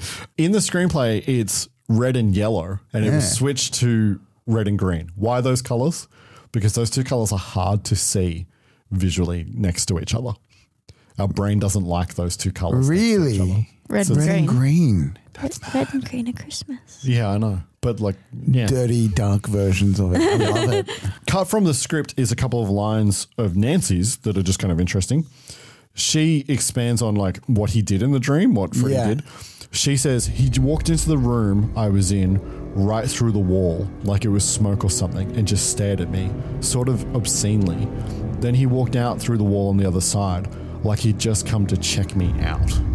That's kind of cool. That's a good line, right? Love that, yeah. Yeah. Most of what's cut is like, it's like just, there's a little bit extra exposition. You learn some stuff earlier than you do in the actual movie. And I don't think you miss any of it, but that is just a really great description. Like that just sets up it sets up how creepy he is. Yeah.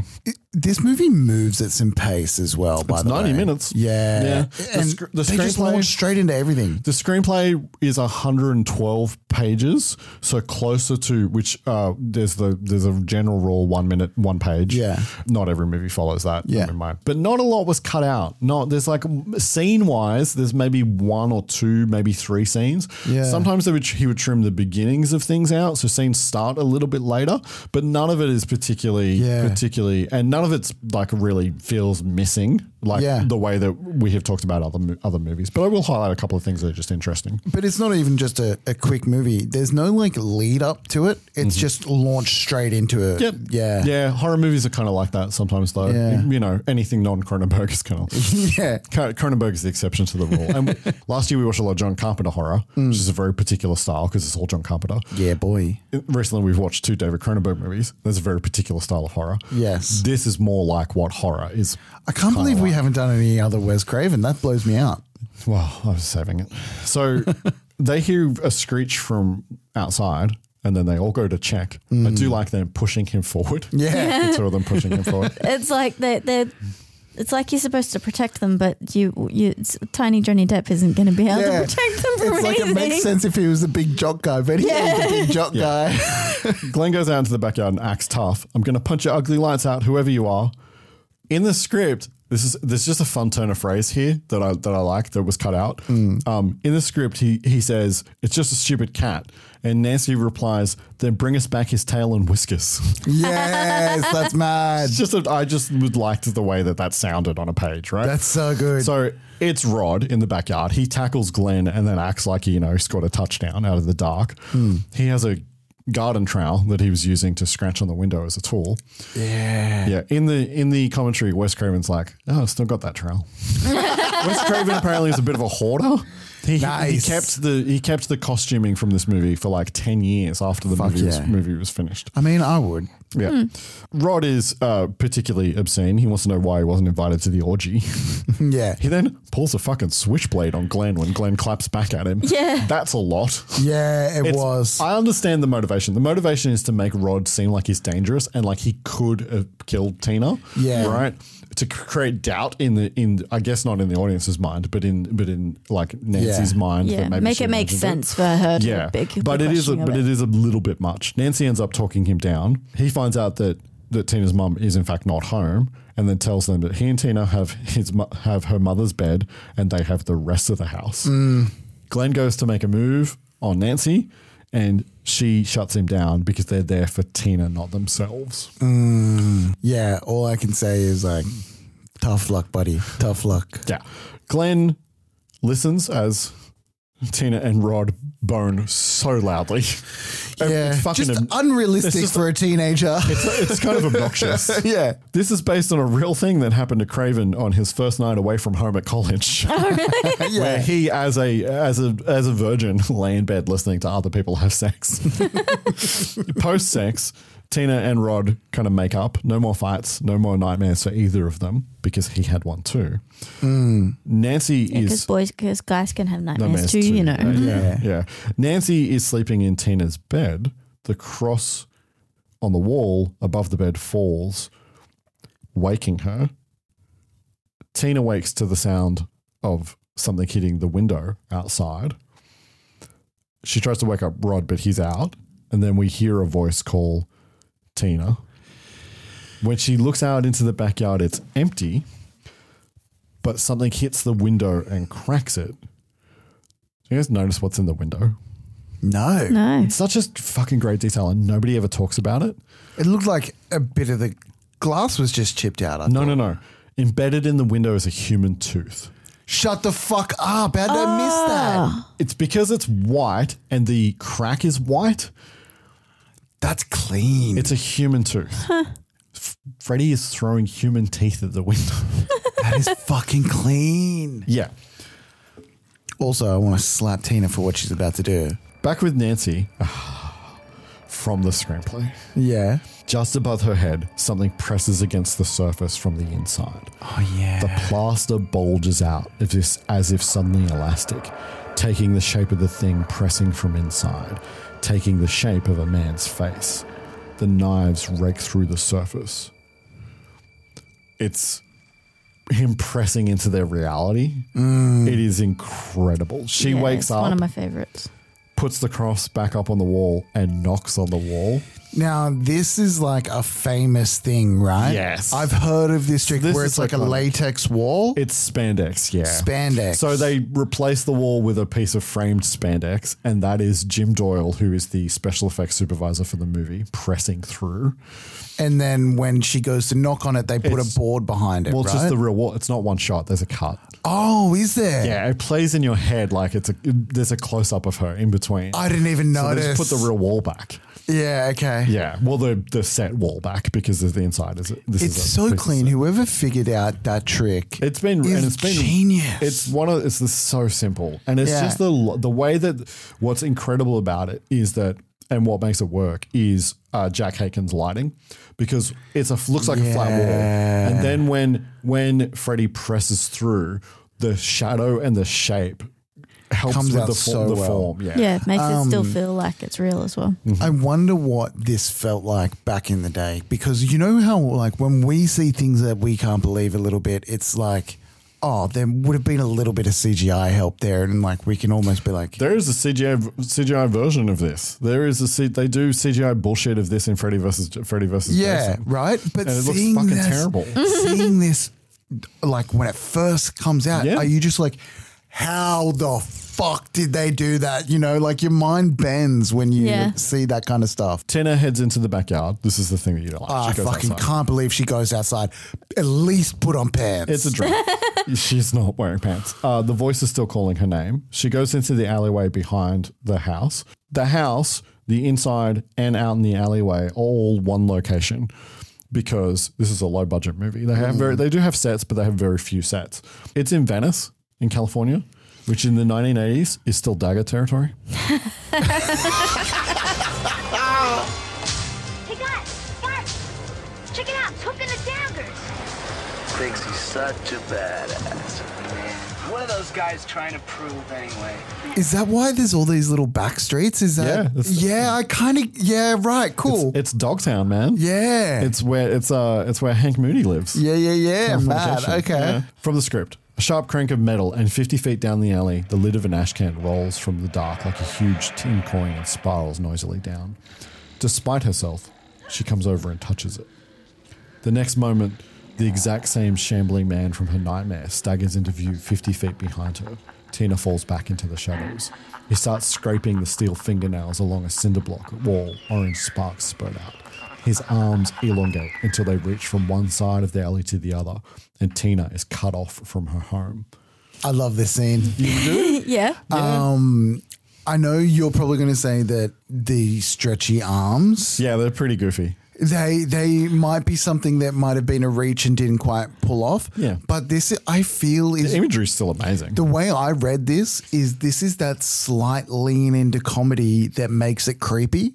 Yeah, again, you know the what I comedy mean? thing I don't understand. Yeah. It's meant to be surrealist imagery that is creepy, and I think that it's goofy because it's a bunch of grips standing on roofs with fishing poles holding giant arms. See, for someone who knows where the franchise like dips into in the future, right? It does dip into comedy a little bit in the future, right? And I knew that going in.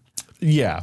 So my read of this scene is just them using a little bit of the dreamscape and how things can be weird and silly in a dream to fold into that horror element, you know? What I will tell you now is that one thing Wes Craven is not a fan of in this series is how much humor gets brought into the movies over time. Really?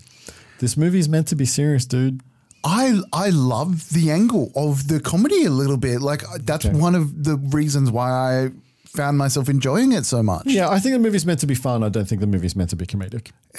Fascinating. Okay. I thought the stretchy arms was going to be one of those things that pulled you out of it. No, and that might I have been loved the it. thing that you were against in it, but it's good that you liked it. Fully on board with it. I was like, fuck yeah. All right, let's fucking fold our arms up fucking 10 meters. Yeah, it's one of those things where Brody's either going to buy in or hate it at this point is kind of what my thoughts were.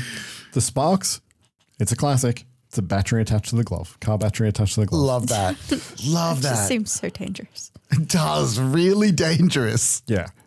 Tina says, Please, God. This is God. he holds up, again from the screenplay, he holds up his steel-tipped hand like a surgical steel spider. Tina runs for her life. So we get our first look at Freddy's kind of face here. Yeah. So David Miller is the makeup artist who designed the makeup, and he said that his inspiration was real burn victims and also pepperoni pizza. He was literally eating pizza, and he started like stretching the cheese and then like putting the pepperoni under it, and that is where the texture of his face comes from. You know how I read That is the just face? fantastic.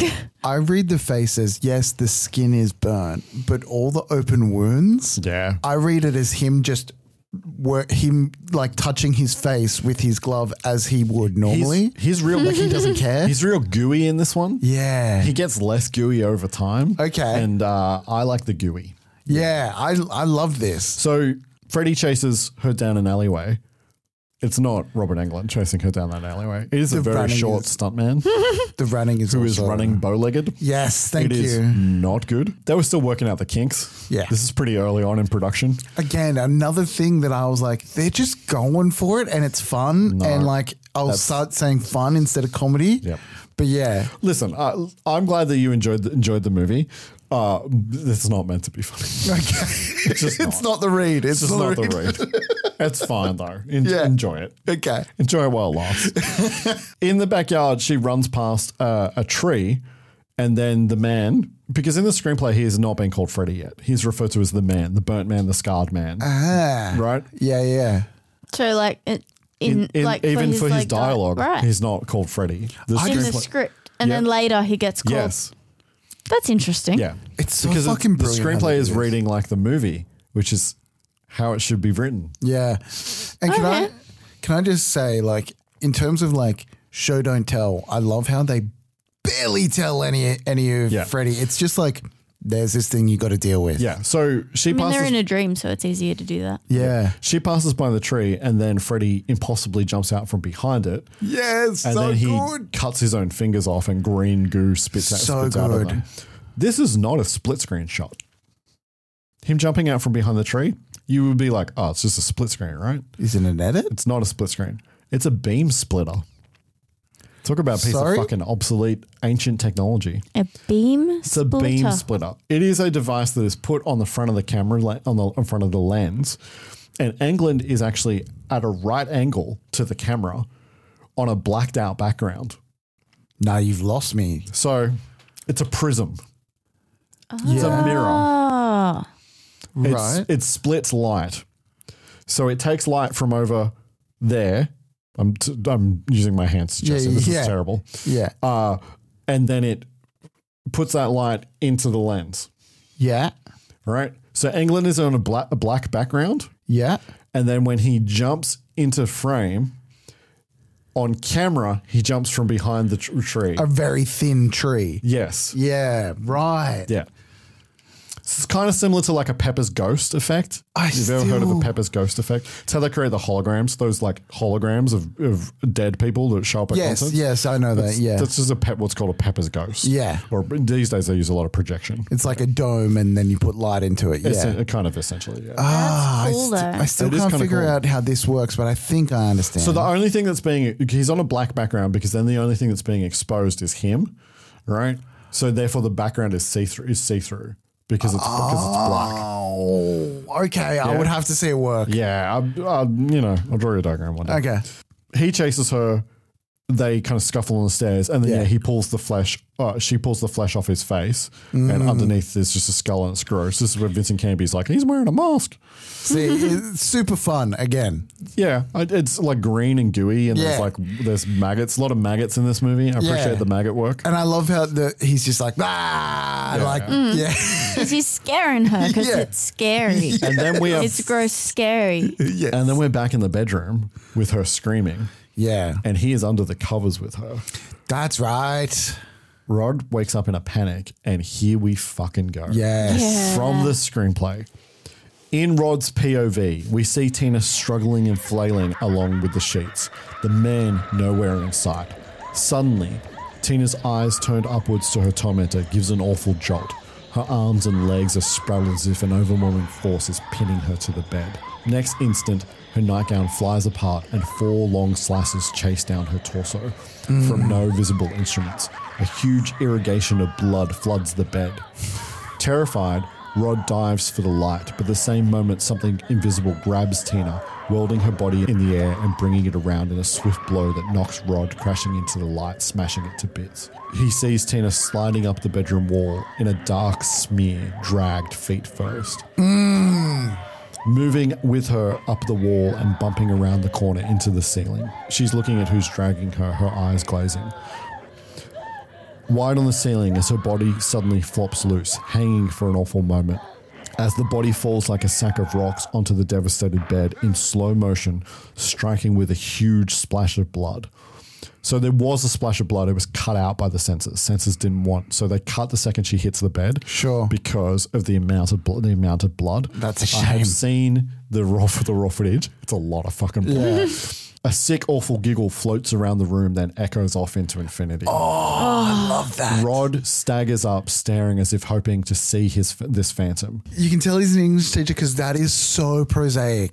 The irrigation of blood flooding the bed, the dark smear, she's dragged up the wall. It's just so visceral. So I'll talk about how. I'm going to talk about how in a second. Glenn and Nancy get there, and they hear from the other side of the door who did this. They hear Rod talking. I'll kill you. They burst in to find that Rod is gone and the room is covered in blood. You guys probably guess how this is done because we did talk about this technique previously. No. Dragging up the wall and then across the set. I assume it's the same as The Fly with the room spinning. That's exactly what it is. It's a revolving room. The room is a cube inside a rig, so the entire set can be turned. So what's different about this version is that we're looking over Rod's shoulder for quite a lot of it. Yeah. That is actually the actor. Well, I assume he's not in the room. No, he's in the room. He has to be in the room. He has to turn almost outside of the apparatus. He has to turn with the room. So he's strapped in. He's strapped in, and his hair is plastered. Sounds like so much effort. Plastered down. So are the camera people. The camera people are strapped in as well. Wow. Okay. Also, the lights are bolted to the outside of the room so that the shadows don't move. Oh my God. That's smart. That's hectic. This room was so well weighted that it only took 2 grips to spin it.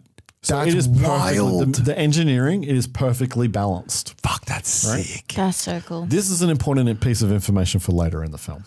Okay. How well balanced this thing is. Set up. Craven basically didn't invent this effect. Yeah. Craven took this from Fred Astaire dancing on a roof in a movie from 1953 called Royal Wedding. Does a lot of the practical moving of things on set like this come from a lot of those early films? Because when you think about all of those early films, they had no special effects and they had to move. Well, this is a special effect, but yes, but yeah. So people use the word special effect and visual effect interchangeably. Special effect is a physical thing that happens. A visual effect is a synthetic thing that happens. Oh, there you go. Yes. Thank you. It's weird to think that ability has been possible in filmmaking for so long. Oh, you would be so shocked by the shit that they invented in the 1910s and 1920s that we still use today. Okay, awesome. Yep. There are shots that are just wild. I've seen one or two things that blow me out. But there's a when we do Bill and Ted 2, we'll talk about a particular shot that uses a technique that is taken from a movie in the 1920s. Fuck yeah, that's mad. Yeah, so if they did this scene now, it would just all be CG? Or No, do they I mean, still Christopher do... Nolan used this exact same technique for the hallway fight in Inception. Yeah. So people do still do it, just not I think as this much. is the cheaper way to do it, right? That's often true, but they still do it then. This exact revolving room was reused in the Canon film Breakin' 2 Electric Boogaloo. Fuck yeah. The greatest film ever. That's fantastic. At the cop shop, we meet Lieutenant Don Thompson as another cop catches him up with what's happening. Fucking John Saxon. Hello, John Saxon. John Saxon is so good. The father. He seems familiar. I don't know where He had a career that lasted 60 years. Wow. And he was in hundreds of films and television. Wow. Yeah. He was a teen idol in the 1950s. Okay. In the 1960s, he went to Europe and started making movies with the Italians. And in 1973, he was in Enter the Dragon with Bruce Lee. Oh, shit. Yep. Right. Lots of horror, lots of sci-fi, lots of westerns. He played cops a lot. Fuck yeah. Played so many cops. He's a cop in the 1974 movie Black Christmas. Many people say that is the first slasher. Okay. It's the movie that people say John Carpenter ripped off when he made Halloween. Right. Carpenter claims that he's never seen it. I've never even heard of it. He passed away in 2020 at age 83. This movie kind of brought him into 80s horror. So he shows up in lots of 80s horror after this. Fair enough. When he was cast in the movie, he brought a box to Wes Craven. When he opened it, he said, "Here are 2 hair pieces for you. This one's a little fuller and this one's a little thinner. Yeah. For you. Which one would you prefer that I wear?" Because he is a bald man. Yes. Okay. He's wearing a piece, wearing a toupee. Yeah, I feel I can definitely tell that. Yeah, but he used it as part of... I feel like they went with the thinner one. I don't know. So we find out as he walks, he's asking questions, and then we find out that he is in fact Nancy's father. And we also meet Nancy's mother, Marge, played by Ronnie Blakely. She was a singer nominated for an Academy Award for her first acting role in the movie Nashville. Okay. Robert Altman movie. And I think that was in the 1970s. She's in Walter Hill's The Driver. The mother, I can't. The mother weirds me out. I can't read. She's off. I can't tell if performance it's is bad off. acting or if it's intentional. It's intentional, and it's like she's off kind of. Yeah, it's unhinged a little. Hey. After this, she's only got a handful of roles. She was never really. Oh, well, she was an actress. I shouldn't say she wasn't really an actress, but it was never her priority. Yeah. She still releases music to this very day. Really? She's still releasing albums. Yep. Okay, mad. She's also a notable gay rights activist. Cool. And also unions and all kinds of stuff. I mean, I'm all about her in this movie. Turns out that I'm all about her in real life. Yeah. So we find out it's very clear that Nancy's parents are divorced. He wants to know what she was doing shacking up with 3 other kids in the middle of the night. The cops are instantly blaming Rod, which is because he's the obvious suspect. Yeah. Nancy tries to tell them that Rod wouldn't do it. And then she tries to tell them about Tina's nightmares. She was just scared. We were there because she was scared about her nightmares. And they're like not really interested in listening to her. She validates her nightmares and wants to talk about her nightmares because, as we know, she's also having these nightmares. Yes. And is scared. Does she describe him in this one? No, not yet. No, that's later? No, not yet. The next day on a TV, it's all over the news and the TV is blaming Rod. Yeah. Right? They say his name. You're not supposed to do that. Well, it's 1984. They can do whatever the fuck they want. Innocent until proven guilty. It's Reagan's America. There are no and he's a child, technically. Nancy wants to go to school. She's ready to go to school. Her mother's like, doesn't think that she should. She heard her tossing and turning all night. Heather Langkamp's eyes in this scene. Oh my God. They are so blue. It is fucking crazy how blue her eyes I assumed it would have been like some kind of color correcting That's just thing. her eyes. Oh, really? Just I think her it's eyes just and motion probably picture film, Yeah, man. good lighting probably There's in this probably particular. light going into them that are making them glow. Wow. And okay. also, I just want to say this out loud. Swoon. Yeah, she looks like a vampire. Nancy's my girl. She is very beautiful. Yep. I didn't look at the film and I was like, oh, she's very beautiful. But then a few scenes throughout the movie, I'm like, on you. Oh, you are very attractive. She has that. She has the girl next door quality that Craven was after, where you look at her and you go, "Oh, that's just like a regular looking girl." And then the closer that you watch her, you see those eyes and you go, "Oh, hi, how you doing? Yeah, you're making me nervous." Kira's like, I don't get it. Not for me. She leaves, and as she's walking down the street, there is a man in a suit watching her. Yeah. Rod grabs her still covered in Tina's blood and drags her into some bushes. He had a night. She's surprisingly not afraid of him in this scene. Well, because she doesn't think that he did it. Yeah, no, but in the context of him grabbing her and being covered in blood, you would think that she would but she just trusts a friend, which is kind of a nice character thing. That she's it also kind of shows that she's a little bit braver than your average teenager. True. But also that she really does trust him. Well, I'm going to talk about something later that Craven talks about in terms of Nancy's arc that is really fascinating. But it plays into that. This movie has kind of a Hitchcock setup. In any other movie, Tina is the lead, and so they kill her off. They Janet Leigh and Psycho her at the beginning of this movie. So it's similar to like Ripley in Alien, where it kind of becomes obvious that she's the lead, but she kind of emerges into the role. Yes, she does. I love that. So, I didn't even realize that until you guys pointed that out. Yeah. Rod says that he didn't do it. Nancy's father pops into the bushes pointing his gun. Immediately. Yeah. Rod runs and Nancy stands between Rod and her father's gun to stop her father from shooting Rod. Again, braver than your average teenage girl. Yeah. And then she's pissed off at her dad. Her dad used her as bait. Yeah, she is quite strong and lead. Yeah. Which I didn't really dawn on me until now because she's a bit of a badass. Yeah. By the end of the movie, I see my immediate read of that was she heard him in the room going, "Who are you?" But also, I'll kill you. So the movie kind of wants to have it both ways. Because Nancy never really doubts that Rod is innocent. Yeah. But the movie wants you to think that maybe, but then we see. So it's all just. I think it plays as though works. It's like you can understand why the adults would think he did it, but you can also understand her. Both between her believing the dream stuff and also having heard the thing, she also just trusts a friend. Yeah. And it kind of, I don't know, to me it kind of plays on that there is a stronger history than we have seen with this character. Like we've only seen her be the bad boy, but she's her best friend's boyfriend. She spent a lot of time with this kid. She probably knows that he's secretly like just a teddy bear and he's fine. Like he's not nearly as bad as he acts kind of thing. You do get that feeling. You really do. Yeah. In English class, the guy sitting in front of her is like 40, by the way. Yeah, there's lots of that.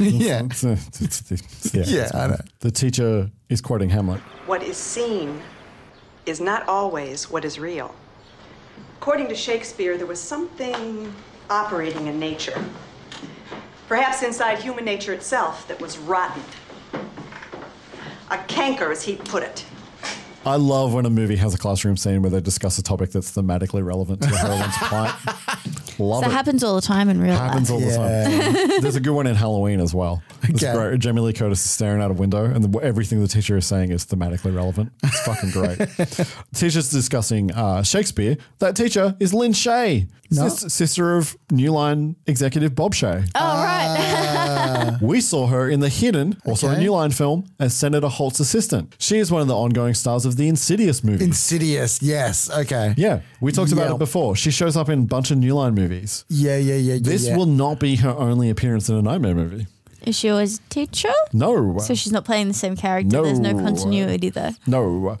Nancy looks beat. I do love that Lynn, as she's walking past her, puts her arm on her, puts her hand on her to like, you just go like, I'm here. You know what I mean? You know, your friend just died. Yeah. A teacher asked one of the other kids, a surfer kid in the class, to go up and read from Julius Caesar. Nancy is falling asleep in class. The grave stood tenantless and the sheeted dead did squeak and gibber in the Roman street. He switches from speaking normally to a low stage whisper. Oh God, I could be bounded in a nutshell and call myself a king of infinite space. Were it not that I have bad dreams. Didn't even pick that up. That's so iconic. And then we hear Tina call Nancy's name. Yeah. Before we get to what happens next, the surfer actor is Don Hanna, who is Daryl Hannah's brother. Why do I know Daryl Hannah? Daryl Hannah's an iconic actor from the 1980s. Yeah, okay. The one where she's a mermaid, Splash. Yeah. With Tom Hanks. Yep. He will appear in the Nightmare series again. Okay. Tina's standing in the hall in a body bag. Yeah. This body bag effect is fucking awesome. Yeah. A clear see-through body bag. disappears, but there's blood left behind as he goes into the hall. What she sees down the hall is Tina on the ground as something unseen lifts her feet and drags her down the hall. And there's this thick line of blood. Black blood as well. So good. It's really dark black blood. Yeah. Nancy runs after her and then runs into a hall monitor. Yes. Who's wearing a red and green sweater. Yes, I loved this. Who asks her for her hall pass. Screw your pass. And then as she runs off... Hey, Nancy. No running in the hallway. Yes, it's so good. And of course, she follows the blood down into the boiler room. Yes. So how did they do the dragging thing? She's just on like fishing line. Right. It's enchant. Oh, the invisible person dragging her. I didn't even think about that. Yeah. She's just been dragged. Like it's just old school. You can't see that there's a line attached to her, and they pull her out of. It's so That's visually cool. nice. Like the plastic and the blood all like pressed up against it. So good. Down in the boiler room, which is there's a shift from the school location to the boiler room location. Yes. She calls out for Tina, and out steps the man with the finger knives. This is where we get an amazing look at England's physicality as Freddy. How so? England really thought about how Freddy stands and moves because he is a theatre, song and dance man. Okay. Yeah. So, and this is where he kind of starts to nail it. So there are other parts of the movie where it's a little goofy, right? Because it's either not England or because he's still figuring it out. Oh, like he walks and the knives are heavy. Yes, this is exactly what I'm going to talk about. So England talks about feeling like he was a bit of a gunslinger when he put the glove on because it was heavy. It pulls his shoulder down. So Freddy is skewed all the time, right? So he took a little bit of a wider stance, so a little bit of a gangster stance that he took from Jimmy Cagney, right? To give Freddy a little bit of a silhouette, and then the way that he uses the glove as an extension of his hand. It's not just a weapon that's on his hand. He uses it like it's his fingers. He took from Klaus Kinski's long fingers as Dracula in the remake of Nosferatu from the 1970s. He will take that to the absolute limit in New Nightmare. Okay. Which I'll bring it back up. Just speaking on his physicality, there is a showman-esque quality that's mixed into all of this as well that you can read in the performance as well, where it's like, it's almost like he's like, it's not you thinking that this is the actor bringing a showman quality to the performance. It's almost like Freddy knows this is a stage for your mind. He's setting the stage. He's creating fear. Yeah. He gets off on the fear he creates before he kills you. It's not just the kill for him. It's not just the kill. It's the stalk. Yeah. Which is a thing that serial killers say it's all about. True. Right? But yeah, it's in the physical performance. And this is like the first proper meeting of Freddy and Nancy, and it is iconic, right? And again, what's wild? We know nothing about Freddy, and we're reading this from him already. Yeah. That's fucking wild. So she says, "Who are you?" And he lifts his shirt, cuts himself, and green ooze and maggots come out. I love this. Who are you? Are they real maggots? Yeah. Wild. Okay. Yeah. I just like when I read it, I was like, there must be a stage way that they do that, but they just put bugs in. No, it's just real maggots in there. Okay. Yeah. She runs away and eventually gets cornered in front of like a furnace where there's fire. He says, and this is I think this might be the first time we hear his name. Come to Freddy. She jams her arm onto a steam pipe. Yeah. And wakes up screaming in class, runs outside and realizes she has a burn on her arm from her dream. As she leaves the teacher's like, you need a hall pass. You need a hall pass, yeah. Cut out here from the script. Originally, she ran into Tina outside leaning against a tree, asking her what she dreamt about. Shut up. Hectic. Yeah. But then she... Because it plays with whether or not she's still in the dream. Oh. Yeah. But okay. I think it was probably cut out because it might have been a little confusing. Yeah. In jail, she goes to visit Rod. He is telling her what happened, that somebody was under the covers with them, but that he didn't actually see them. And she's like, how could you not see him? You could just see cuts happening all at once. What do you mean all at once? I mean, it was as if there were 4 razors getting her at the same time. He thought he was having a nightmare like the one he had the night before. There was this guy that had knives for fingers, and then she absolutely positively believes him. And then we come to another, as the kids would say, banger. This movie just has iconic scene after iconic scene. I apologize for using the word banger. I'm a fan of the latest slang. Thank you for using it. Nancy's in the bath, drifting off to sleep, reciting the rhyme. Fuck, this actually terrifies me. Yeah, this is the scary one for me too. Yeah, this gets me as part of the actual scare part. Okay, cool. Like, it's rare that I watch an old horror movie and actually feel the scare. Yeah, sure. But I felt it in this moment. Okay. From the screenplay. Because he's so vulnerable. Sorry, yeah. Nancy in the tub, so drowsy she can hardly rinse without falling asleep. Her eyes droop. She slides closer to the surface of the water, letting its heat soothe her. Reverse, across to her legs, crooked, one knee on each side of the tub. There's a ripple in the water between them. Then something tiny and shiny breaks the surface between them. It pops up with a slithering music cue and catches a sliver of light. Then it begins to rise, higher and higher as it rises, soon accompanied by another, then two more, shining, gleaming blades, and then the full glove, and a dark hand, and then the wrist and arm, straight up like an evil sapling between the girl's knees. The knives blossoming into a bright flower of razor-sharp steel in the air, moving over the girl's belly. The hand rears back, the claws arch to strike. It's fucking awesome. So then her mother knocks on the door and the glove slips silently back into the water. What, Mother? Don't fall asleep in there. You could drown, you know. Oh, for Pete's sakes. It happens all the time. I've heated up some warm milk for you, honey. Warm milk? Gross. So good. And this is where we really get to see how there is no line. There is no line between the dream. Yeah, there's that blurring, right? And then I love her. Oh, for Pete's sake, mother. Yeah. I mean, I would be fucking terrified. She drifts off again and then is suddenly dragged under the water. Yes.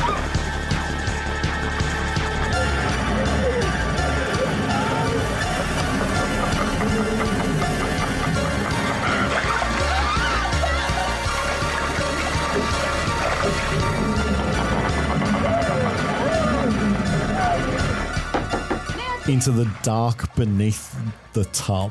Yeah, like she's under an ice shelf. Yeah. She fights her way back to the surface and then into the tub.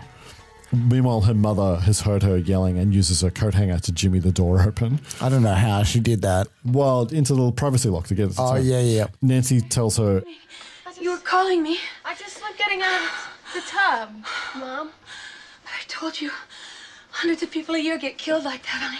I know, but I'm okay, Mother. I'm sorry for scaring you. It's okay. She offers her a warm glass of milk. I've never had warm milk. I don't think it sounds very nice. She does. That's what Ellie said as well. How have you never had warm milk before? I've That's had wild hot to chocolate, but I've not had it just on its own. It's meant to help you sleep. Does it help you sleep? Because warm milk? Yeah. Okay.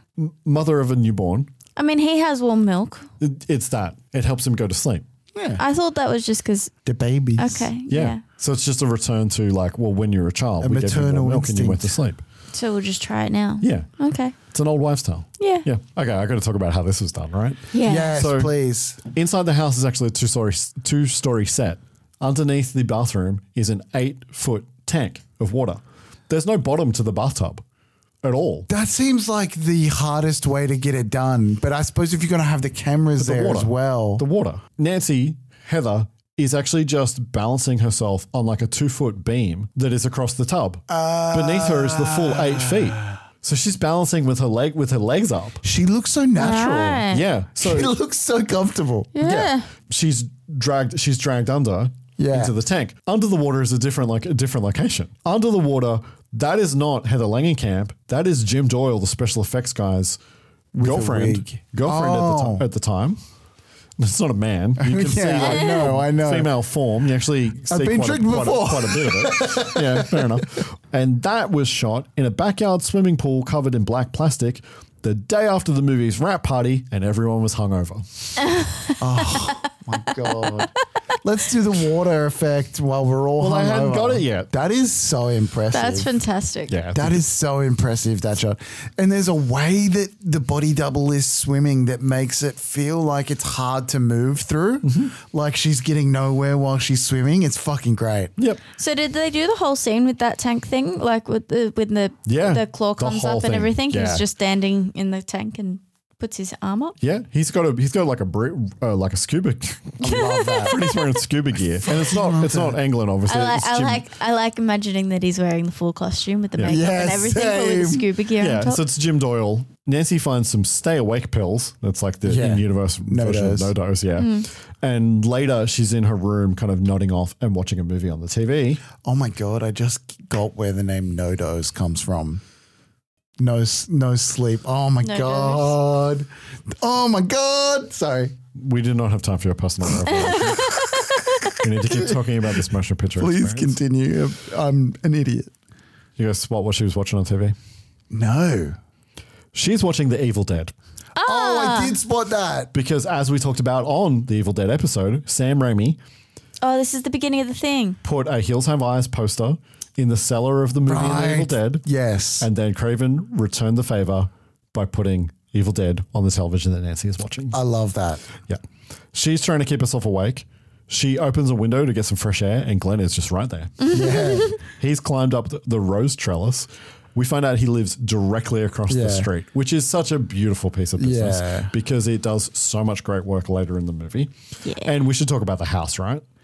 Yeah. 1428 Elm Street. This house is a fucking mansion, first of all. No, it's not. It's a colonial house in it's not a mansion. It's a big house. It's a big house. It's a big house. It's a big American house. Like It's a big American house. It's like how the house in Home Alone is just like. Well, that's different. It's not Home Alone style. It's okay. It's Maybe really I'm not. just. You're imagining things. Okay. It's a regular family. It's a family home. Okay. Right? It's a big American building because it's America, but it is not the Home Alone style. That house is ridiculous. Okay. Maybe That I house have is a like warped fucking perception of it. That house is like 4 stories with a basement and an attic. Right? Okay. This is a 2-story family home. I rescind my comment. 1428 Elm Street. Yeah. It becomes iconic over the series of the movies. The Sure. house will continue through all the movies. The inside of the house is a set, but the outside is in LA. It's literally just off the Sunset Strip. Wow. Okay. It's just like right there. It's a colonial style house built in 1919. For years it stood where it was, and nobody knew where the movie was, where it was shot. It was almost undiscovered until the fucking internet ruined everything. Right? Yeah. Much to the owner's dismay, as movie nerds flocked to visit this location. It fell into pretty bad shape, changed hands a few times before it was gutted. The inside was gutted and renovated into 2008. In 2013, filmmaker Loren Scafaria bought it. She directed Hustlers with J-Lo from a few years ago, which was actually a pretty good movie. Is it? Yeah. Ellie keeps trying to get me to watch that. I'm like, That was a good. fuck it. That movie was a good time. Okay. Yeah, I dug that movie. Okay. That movie was stylish and a good time. And J-Lo is like, I'm not a big J-Lo fan, but J-Lo is like on fire in that movie. All right. During COVID, her partner shot his comedy special Oh. in the backyard guest house. Shit. Bo Burnham. What the fuck? I love that man. Bo Burnham shot inside in the guest house of the house from Nightmare on Elm Street. That's sick. She sold the house last year for $3 million. Yeah, fuck. Yep. So when you say this house, obviously they're outside, but did they film anything inside? No, nothing is shot in. It's nothing just shot the, it's just the Yeah. outside. The insides are built. It's one of the few sets that they built, and they needed to build it because of what happens in the last act of the movie. Yeah, I assumed most of it would have been a set. I was just wondering Yeah. whether they used any like front doorway or anything. Yeah. One thing I will point out: the door in this movie is blue. Yes, it is. It will not be blue for the remainder of the series. No, it will It not. will be a different color. Right. Is it important? Not really. It just Okay. becomes iconic, but then it wasn't like that the whole time. Yeah. Right. Yeah, okay. it's just a tiny detail. It's just one of those things. Sure. There is there's 7 movies in this series, right? Yep. There are so many tiny details that I'm going to mention and then bring back in other episodes that you will not remember. Sure. And I'm just letting you know that this is one of them. Sure. Thank you. Back at the movie, he heard she freaked out in English class. He asked about her arm, And she says she burnt it in English class. Yeah. Which he is And he doesn't confused by. question. Yeah. He is confused by though. There's a moment where he's like, okay. She still hasn't slept. She looks in the mirror and says, God, I look 20 years old. Yeah. Which she probably is. That got a laugh in the cinema in 1984. Right. Because she looks 20 years old. Yeah, she's she actually does. 18. She asks him about his dreams and then he's kind of dismissive, but then she needs a crazy favor. I've got a crazy favor to ask you. Uh-oh. It's nothing hard or anything. I'm gonna go and look for somebody. And I want you to stand like a sort of a guard, okay? Okay? Okay. Now you can't mess up. A lot might depend on this. I won't screw up. Okay, turn off the light.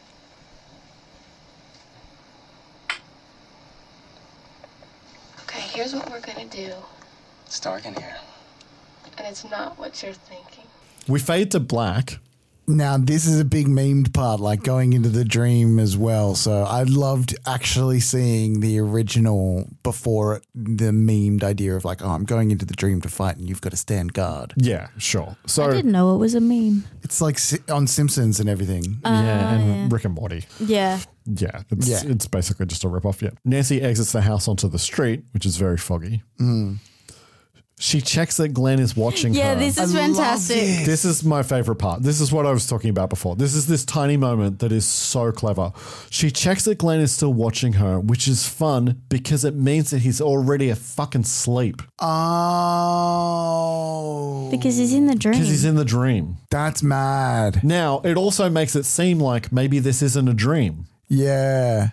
Because he's there. Yeah. Yeah. I read that as like, it was him sitting there and his little entrance was him going like, yeah, I'm here. And that's why he appeared. But that's why he also exited stage left immediately. No, he's also just asleep.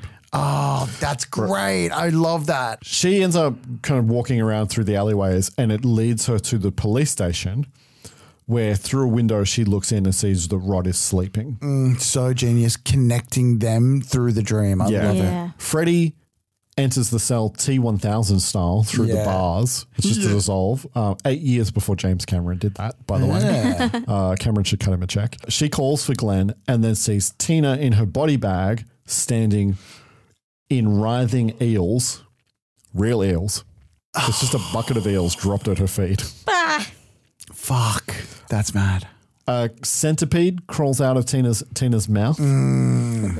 So the way that they sell that is it starts in like a mid shot of Tina in like the whole makeup and garg, and something comes out of her mouth, and it's just her pushing like a rubber bug out of her mouth. And then they cut to a close up where the centipede is crawling out of a fake head, and it just reads It reads so clean. I didn't question that at all. And then Nancy screams, "Glenn, where are you? Wake up, Glenn!" And there's a reply, "I'm here."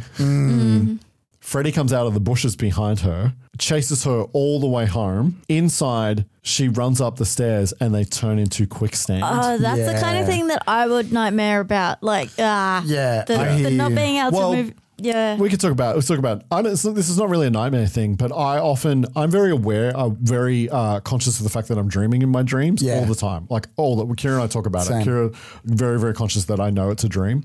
One of the complications of that is that often my legs do not work in dreams because my body knows I'm asleep. My brain knows I'm asleep. Yeah.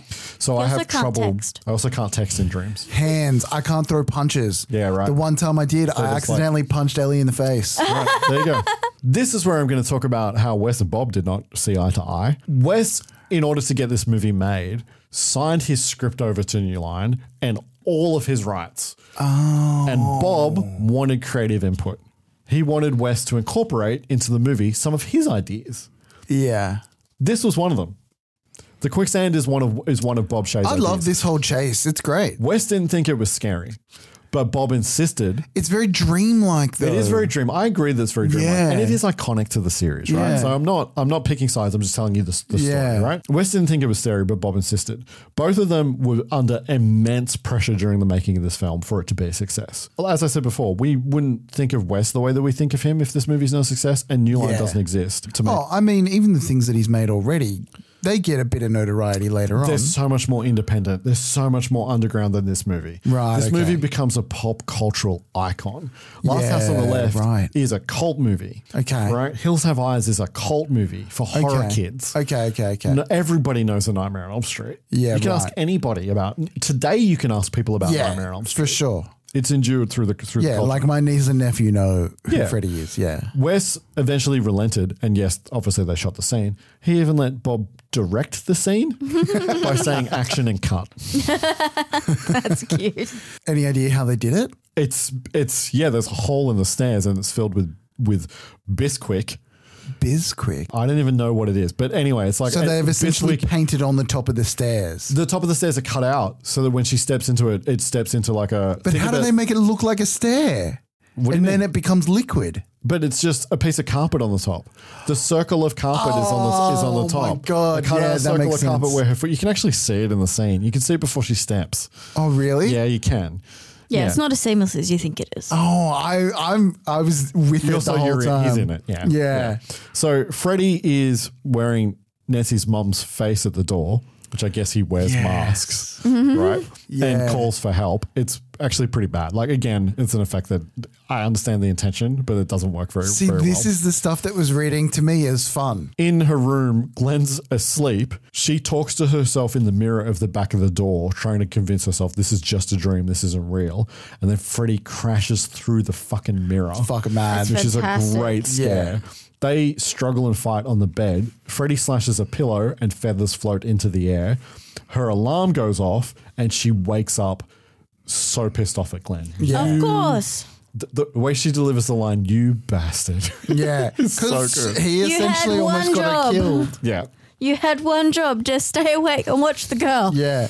Is he having the dreams at this point? Well, so Freddy, we don't quite know the extent of his powers, right? Yeah. But clearly he's not after Glenn right now. Yeah. Right. Okay. Yeah, it's not clear whether or not Glenn's actually had the Freddy specific dreams. Because he's not super concerned at the moment. He's just trying to... He's trying to help her. He's also trying to ignore it. That's right. He's trying to play it ignore off. it. He's like, it's not happening. It's a dream. Yeah, dream. yeah. And he's like, oh, that Rod killed thinger. Yeah. Her mother calls out because she heard noise, ends up coming in. Glenn goes out the window to hide. And then Nancy's mum is drunk. Yeah. She's been drinking. She's had a few. And the performance for her being an alcoholic is, let's call it fun. Yeah, she's making bold choices. Yeah, she is making bold choices. She's swinging. I think it works. I think it does too, but I don't think it's good performance, if that makes sense. Like, yeah, okay. I don't know. Drunk acting's hard. But the way the mum's going, I feel like it comes from nowhere and it's not being carried off. But I also feel like that the way the mum is performed adds to like this dream quality. Think about her behavior in the context of her knowing what she did and having that thing come back. As we realize, it's like almost like a doubt or a keeping it at a distance kind of thing and a denial. There is a single feather floating in the air, which is fantastic. Yeah. It is the harbinger of what happens for the rest of the movie. Nancy and Glenn run to the police station and demand to see Rod. In Rod's cell, the bedsheets are moving on their own and wrapping themselves into a noose around his neck. How do they do this one? Reverse photography. They're pulling it away from him. But even just like the twisting, Yeah. like it's moving and twisting. How does it? Well, it's already twisted. You're watching it untwist, except they reverse it. That makes so much sense. Okay. Yeah, mostly reverse photography. Nancy's father is there and she convinces him to just check on Rod, but it's too late. Rod wakes up to himself being pulled up and hung. And by the time that they get to him, he is already dead. Yeah, there's a snap there with his neck, his isn't neck there? snaps. Yeah. Everyone attends his funeral where the priest has been a judgy bitch. Ashes to ashes, dust to dust. May God be with this young man's soul. His life and his death attest to the Scripture's warning that he who lives by the sword shall die by the sword. After the funeral, there's a cutscene that is kind of interesting, where they reveal a little bit of exposition sooner than they do in the movie. So Lieutenant Thompson asks how Nancy's doing, and the mother responds, "I don't think she's slept since Tina died. She's always been a delicate kid." Thompson replies, she's tougher than you think. Any idea how she knew Rod was going to kill himself? The mother replies, no, all I know is this reminds me too much of 10 years ago. Lieutenant Thompson replies, well, yeah, let's not start digging up bodies just because we're in a cemetery. That is interesting. It is interesting. Also, the idea of her being a delicate child is interesting. I will come back to that later. And she's tougher than you think she is. Yeah. Yes. Afterwards, the funeral, Nancy's in pretty bad shape. She tells her father the killer's still on the loose. I don't know who he is, but he's burned, and he wears a weird hat, and a red and green sweater, really dirty. And he uses these knives, like giant fingernails. Lieutenant Thompson tells her mother to take her home and get her some sleep. Wouldn't Lieutenant Thompson know the description? Yes. They do. Do you see their faces? Oh. They share a knowing look. Do they? I missed that. Yes. They share like, oh God, what the fuck? I missed that entirely. And then at the Katcher Institute for the Study of Sleep Disorders, Nancy says to a doctor, I don't know why you couldn't just give me a pill to keep me from dreaming. Chekhov's pill set up for a different movie. Everyone's got to dream, young lady. If you don't dream, you go. That doctor, Dr. King, is Charles Fleischer. He is the voice of Roger Rabbit. Which Kira only saw for the first time a few weeks ago. Yeah. He also has a very memorable role in David Fincher's Zodiac. Why don't I just go and find out when we play that film? But that's all right. It's not a problem. They're just down in the basement. Not many people have basements in California. I do. I haven't seen that. I know. You said that last time I mentioned it. I don't know what's wrong with you. I know. I feel like I'll be scared. Because it's too real? Yeah. Okay. But it's great. It's got some intense sequences. Yeah. Nancy is not into this, but she does actually give in. So they're going to monitor her sleeping. And yeah, her mother lights a smoke and asks, what the hell are dreams anyway? So fucking good. It makes sense for her to be okay with being in the thing because she's going to be watched. Sleep. That's the whole point. Yeah. So it's probably and that's what she only, wanted Glenn to do. Yeah, so it's probably the only kind of sleep she's going to get. Dr. King's response about what are dreams is Mysteries, incredible body hocus pocus. The truth is, we still don't know what they are or where they come from. in the script, he actually mentions the Hmong refugees that died in their sleep, but it got cut out of the movie. Right? The doc narrates what's happening. She's entering REM. She's dreaming. She's definitely dreaming now. There's like a lie detector. I'm saying lie detector because it's a point of reference. There's like a needle graph thing that's measuring something or whatever. And he says about that typical dream parameter, a nightmare now would be a plus or minus 5 or 6. And she's just around a 3 point. And then Nancy starts having a nightmare and the needle swings way past 5 or 6. She's convulsing on the bed. They go in and wake her up. A streak of her hair has gone grey. Yeah, I love that. The doctors and nurses try to inject her to put her back to sleep, and she fights them off. And she has 4 slashes on her arm. That's right. And then she pulls out from under the cover a dusty old hat. The fucking hat. I loved that. I thought we were going to get people like believing her at that point. And I was like, oh my God, she did it. I brought something out of my dream. I grabbed it off his head. I fucking love it. And it freaks out her mum so bad. The nurse at the beginning of this sequence, Wes Craven's ex-wife. Hey, can I ask, like in this scene and No, the you can't lighting... Damn, okay, I won't then. Nope. What do you mean? In this scene and the lighting, and especially like in like the boiler room scenes a lot, is this the era where like music videos had come into like the filming?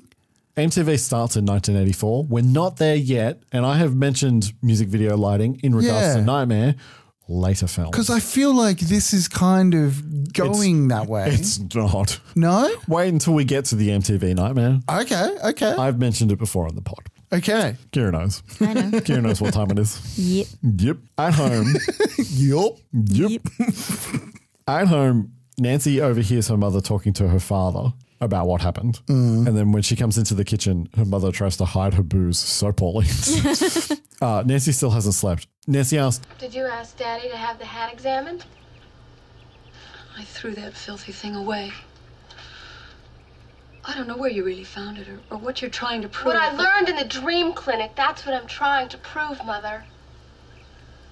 Rod didn't kill Tina. And he didn't hang himself.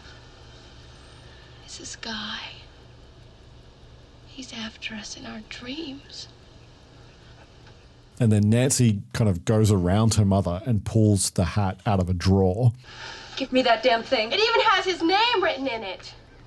Fred Krueger, Mom. Fred Krueger. Do you know who that is, Mother? Because if you do, you better tell me, because he's after me now. So good. Yeah. Her mother tells her that she'll feel better if she sleeps, and then Nancy keeps pushing. Nancy confronts her about her drinking, and then her mother just slaps her. According to Heather Langenkamp, they did this like 25 times. No. And Ronnie Blakely like fucking painted her face every time. No. She was like, have we got this? Can we move on now? Fuck. Yeah. Fred Krueger can't come after you, Nancy. He's dead. Believe me, I know. You knew about him all this time? And you've been acting like it was something I made up? Nancy, you're sick. There's something wrong with you. You're imagining things. You'll feel better when you sleep. It's just as simple as that. Sleep! She meets up with Glenn at one of those Midwestern canals with the palm trees. Yeah, good Paul. So this is the Venice Canals in Venice, California, built in 1905 by developer Abbott Kinney as part of his Venice of America project. Kinney sought to recreate the appearance and feel of Venice, Italy in a coastal Los Angeles county. It's direct from Wikipedia. I just thought it was funny. I did know that. It was just one of those things where I was like, I'm just going to look this thing up. Yeah, and I was like, sure. you know what? I'm just going to copy and paste that. Save you 5 minutes of writing. They show up in lots of shows and movies. Yeah. Hank and Becca in Californication take walks there where they have their talks. Yeah. All the time. Glenn asks Nancy, did you ever read about Chekhov's Balinese way of dreaming? No. They got this whole system they call dream skills. So if you have a nightmare, for instance, like falling, right? Right? Well, instead of screaming and getting all nuts, you say, okay, I'm gonna make up my mind that I fall into a magic world where I get something special like a poem or a song. They get all their art and literature from dreams. Just wake up and write it down. Dream skills. And what if they meet a monster in their dreams? Then what? They turn their back on it, take away its energy, and it disappears. Through the scene, Glenn is fucking around with a hamburger, and Nancy has been flipping through a book. Booby traps and improvised anti-personnel devices. I fucking love that. What are you reading that for? I'm into survival. I'm into survival. Love it. That is a real manual, an army manual for creating booby traps. That's fantastic. Yeah. There's a line, good ideas in there. There's a line that is cut where he goes, "Where did you get it from?" And she answers, "I found it at this really cool survivalist bookstore." Because they exist. Well, they do, except that they're on the internet and they're run by right-wing people that think that zombies are coming. Yeah. Nancy comes home to find that her mother has had bars installed on all the windows. Yeah. And the rose trellises are just lying discarded on the front lawn. Drunk Marge inside tells her that they're for security. From what? From whom? And then she leads Nancy into the cellar and tells her who Fred Krueger was. This is the sickest origin story to like any fucking bad guy. You didn't know. I had no idea. This is so good. Oh, you didn't know. You didn't know. Like, this is loose. Like, it's not some random monster. It's not some fucking great horror that you've uncovered. This specific monster was a monster in life that your mother murdered, and now you're fucked. Let me read from the Yeah, screenplay. go for it. You want to know who Fred Krueger was? He was a filthy child murderer who killed at least 20 kids in the neighborhood. Kids we all knew. Oh, Mom. It drove us crazy when we didn't know who it was. But it was even worse after they caught him. She pulls something out of the furnace wrapped in a rag.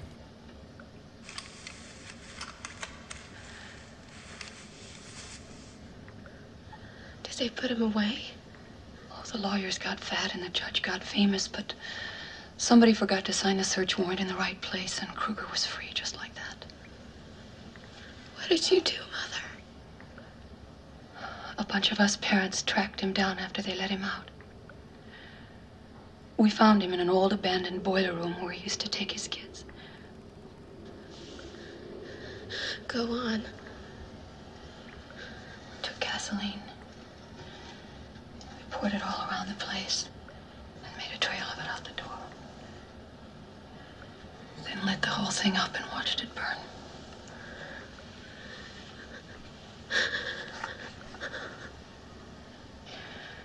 But he can't get you now. He's dead, honey, because Mommy killed him. I even took his knives.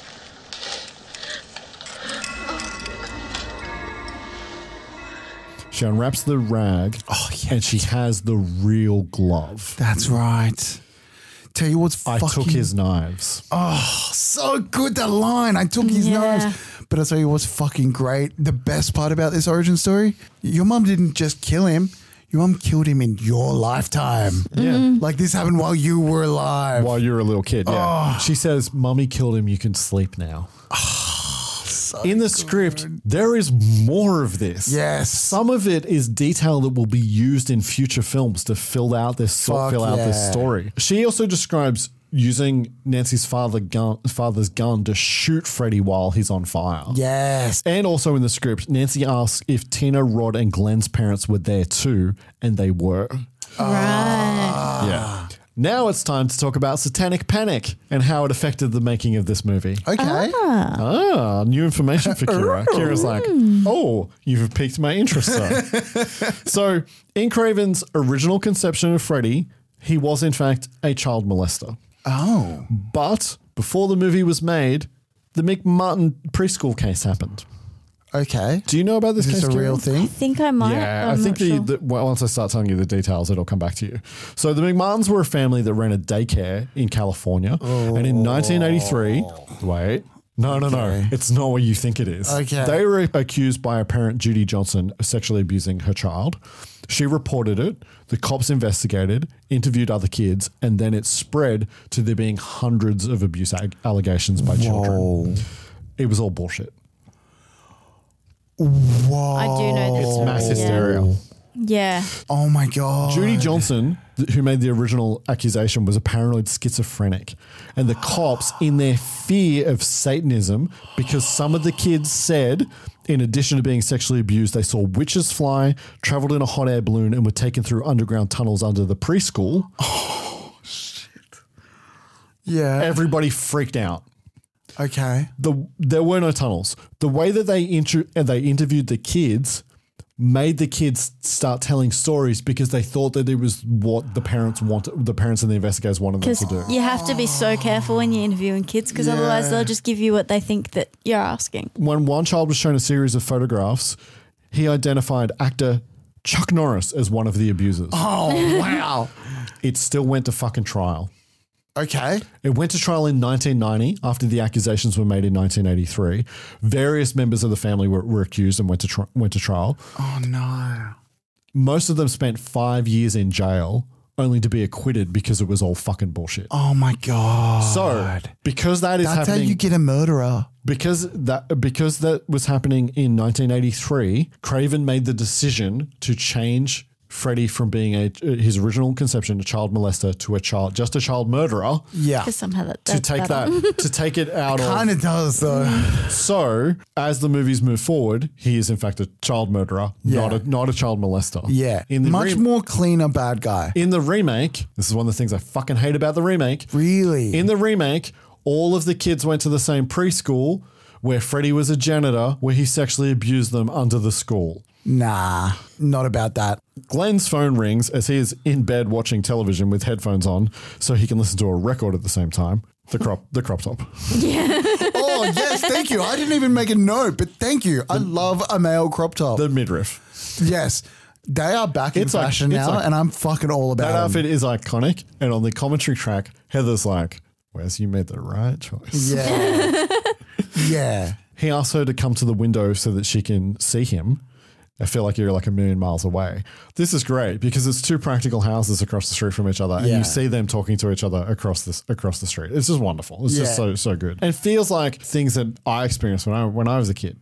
When I was a kid growing up, I had a girl that lived next door that I was really good friends with, and her mother was a teacher and taught drama in high school. Yeah, okay. And so she had headsets that were used, radio headsets that were used for stage performances. She gave me one of the headsets and we would lay in bed at night talking to each other via the radio headsets from house to house. You've never told me that before. I've never told you that story. No. We did that forever. I love that. That's adorable. It must have creeped out your mother. Just hearing you just talking. She knew what was going on. She knew what was she happening. knew? Yeah. If she didn't know, that would be so creepy. Yeah. But she would tell me to go. She'd be like, go to sleep. Yeah. Go to sleep. Yeah. Why would I go to sleep? Freddie's going to get me. He asks how long since she slept. She says 7 days. In the movie, it's been like 3 days. So like it's a little bit wonky there. It's okay. I check Guinness. The record's 11. Yeah, I love that. She tells him she knows who the killer is now and that if the killer gets her, he might be next. He's like, what do you mean I'm next? Yeah. She wants his help nailing him when she brings him out of her dream, just like the hat. And if she can't do it, then they can all relax because she's just nuts. Yeah. They have a little back and forth where he's like, yeah, I still love you anyway. Then you won't mind cold cocking this guy when I bring him out. What? You heard me. I grab the guy in my dream. You see me struggling, so you wake me up. We both come out, you whack the fucker, and we got him. Are you crazy? Hit him with what? You're the jock. You're the baseball bat or something. Just meet me at my porch at midnight. I love just how she's just like, no, we're going to fuck this dude up. Yeah. There's no question in her mind. Like you said, like she's very strong-minded. Yeah. And meanwhile, whatever you do, don't fall asleep. You just can't trust a teenage boy not to fall asleep. No, you can't. I'm falling asleep right now. Nancy is downing those stay awake pills. One of my favorite things is coming up. Glenn's mother comes in to check in on him. He's already asleep. Yeah. She kind of wakes him up and then she's like, how can you watch the TV and listen to a record at the same time? He's like, well, I'm not listening to the television. I'm staying up late to watch Miss Nude America. Yeah. And then a little bit of 80s misogyny. But then how will you hear what she's got to say? And he's like, who cares what she's got to say? Yeah, but also teenage boy. Teenage boys. His parents are going to turn in a little while because it's almost midnight. So Nancy's mum is in her room collecting the coffee cups. And when she leaves, Nancy gets up, moves some things and has a full coffee machine with pot. Yeah, a backup one. Because she had one in there already. She's got the pot in there. Yeah, and she takes it, but then she's got the backup coffee machine. It is so good, yeah. That's just been making coffee in the bedside table. It's fantastic. As soon as that happened, I was like, the mum would smell the coffee. Well, the whole room probably smells like coffee because how many coffee cups has she got around? Yeah. That's so true. Yeah. Oh, it's fantastic. She looks outside and Glenn's parents are standing on the porch watching her house. Yeah. You know what I think? I think that kid is some kind of lunatic or something. You shouldn't talk that way about that poor child. You mean those bars? Marge is just being cautious, what with her being all alone. Nancy acting so nervous lately. Yeah, why are you looking in her window? The accent on the father is just amazing. Nancy goes to leave, but her mum is drunk, swigging on linen closet booze from the hallway. Yeah.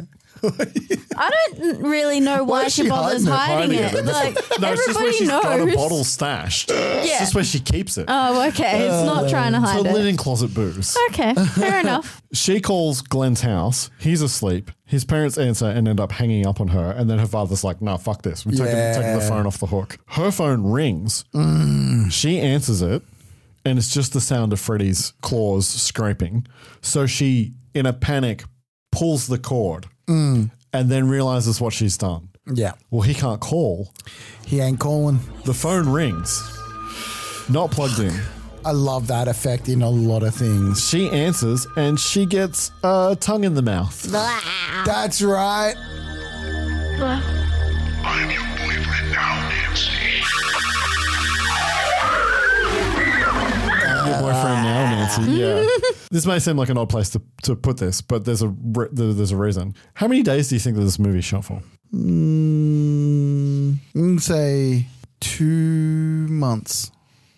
I'm way off because you said days. 2 weeks. Well, you always talk about film shoots in days, even if they go for months. So Okay, 2 months. So like 60-something days. I'm saying it's a quick shoot, 2 months. You think 60 days is a quick shoot? Okay, cool. I don't know. Movies take a long time to. Okay. 18 days. 18 days? 18 days it's good, but it's not. It's 26 days. So pretty close. In those 26 days, they shot 80 effects sequences. Wow. For a 90-minute movie. Even just some of the practical ones. Every scene in this movie has something going on. Yeah. All really well planned beforehand. Yeah, incredibly well planned beforehand. Wild, okay. Yep. She runs to leave and warn Glenn, but of course the front door is locked. Her mum is drunk on the lounge and won't give her the key. Nancy ends up screaming at her. Locked. Oh, Glenn. Oh, Glenn. This is fucking mad. Let me talk through it and then we'll talk about how, because this is, again... His inability to stay awake, this is the perfect end for him. Yes. Kira's not down with it. I like him. It's just, she gave you one job and you fucked it up twice. He deserved it. He did deserve it. Did he? Well, in a movie where life is on the line and you're that cavalier. He doesn't make the correct choices. Yeah, that's fair enough. The national anthem's playing because the TV station is going off air at midnight. That used to be a thing that happened. Yeah, weird. The station announcer says, "It is now 12 midnight, and this is station KRGR leaving the air." KRGR Kruger leaving the air. The voice, it's Bob Shea. Glenn gets pulled into the bed, TV, record player and all. Fucking hard. His mother comes in and screams as we see blood pour out of the bed hole onto the roof. It is like the width of a big bucket. It's just fantastic. It's so good. From the screenplay, what's left of Glenn is vomited up from the pit of the nightmare bed. A horrible mess of blood and bone and hair and wires streaming out and over the bed. Then the pit in the bed is gone as if it were never there. So this is a redress of Tina's room. It's the revolving room again. Yeah. Yep. Yeah. It would have to be because it's pouring out. To make the blood go up. Yeah. Yep. So when they dumped the 80 or so gallons of red water into this rotating room, the first thing that happened was that the practical lights in the roof electrified and zapped the guys dumping water. They had decided that, well, let's do a cool thing. Let's like rotate the room. Remember when I talked about how well this thing was balanced? Guess what 80 gallons of water does? It balances a cube. It started to spin uncontrollably. The camera crew and Craven were in the room strapped down. The cube, as it spun, pulled the lighting cables of the lights that were strapped to the side of the cube, putting them into darkness. Oh no. The water then poured out of the Glenn's window onto the studio floor. Oh my God. And finally, when it stopped, the crew were upside down in the dark. And according to Craven, it was 20 minutes before they got them down. Oh my God. Wow. That's horrible. What were we saying about well-planned shots? No one was hurt, and they created one of the most iconic moments in horror movie history. It. The amount of liquid. They had a plan. I feel like the let's spin it part was not variation planned. on the plan. Yeah. Yeah. It is a fucking torrent. Incredible. Yeah. It's still hot. It's one of those things today where I think that like there's lots of things that don't work. That is one, even though the blood is very watery. Yeah. I think it's one of those things where just the imagery of this movie things is like so that, fucking incredible. With the blood being watery, those details I put down to a dreamscape feel of this movie, right? You can make this movie gets a lot of leniency because of that stuff. Yeah. Sure. Yeah. Was it Prince of Darkness where this technique was kind of done as well, where things were shooting onto the roof? Yeah, in Prince of Darkness, they do reverse photography for the goo coming out of the... Yeah, it made me think of that. Liquid Kool-Aid Satan coming out of the... Yeah, but I was like, whoa, so much more liquid. Yeah. An ambulance arrives, 2 EMTs get out, and a cop tells them, you don't need a stretcher, you need a mop. It's an 80-hour line, but it is so brutal. I love it. Oh. Lieutenant Thompson arrives on the scene. He waves at Nancy in her window. Inside, the cops are putting down sheets and buckets to catch the blood that is pouring through the ceiling. Yeah. Yep. So much blood. This is like a famous death as well. This, Oh, yeah. Yeah. This is the Because death. I remember This watching is it going, the I death. feel like I've heard about this. This is the death from Nightmare. Yeah. The first one, at least. Anyway. Yeah. Okay. Nancy calls Glenn's house to talk to her father. Yeah. Listen, Daddy, I've got a proposition for you. Listen very carefully, please. Nancy. I'm gonna go and get the guy who did it. And I want you to be there to arrest him when I bring him out, okay? Just tell me who did it. I'll go get him, baby. Fred Krueger did it, Daddy. And only I can get him. It's my nightmare he comes to. Just come here and break the door down in exactly 20 minutes. Can you do that? Yeah, sure. That'll be exactly midnight. Time enough for me to fall asleep and find him. Honey, look, honey, you just do that. Get yourself some sleep. That's what I've been telling you all along. But you'll be here to catch him? Lieutenant, they're waiting for you upstairs. Yeah, sure, I'll be there, sweetheart. Now, look, you just get yourself some rest, please. Deal? It's a deal. I love you, sweetheart. And he says, yeah, but it's clear that he doesn't believe her. He does send a cop to watch the house for anything weird. So we know he's non-committal because she said, come in exactly 20 minutes. And instead of doing that, he goes, tell me if anything weird happens out the front of my place. Yeah. Yeah, because she says she's going to go to sleep and he's like, yes, go to sleep. Yeah, exactly. Yeah. And he's not going to wake her up in 20 minutes. He wants her to get some sleep. Exactly. Montage time. Nancy prepares for war, Home Alone style. Fucking Home Alone style. But maybe we should be calling it Nightmare style because this is so much longer Right? before Home Alone. Yeah. And also, like, some of the traps are fucking hectic. Yeah. Well, they're from the light bulb one are fucking mad. It's a real trap from this real army manual. Really? Yes. Those things are all taken from inside that actual manual. Putting the buckshot in the light bulb, I was like, fuck, that's mad if that works. So Craven loves booby traps. He uses them in a bunch of his movies, and he actually had to make the conscious decision to wean himself off using booby traps in his movies. Wean himself off. But traps are One so less good for a horror villain. You One know less what I mean? booby trap per movie until I don't do them anymore. So she plants a tripwire that's rigged to a lamp with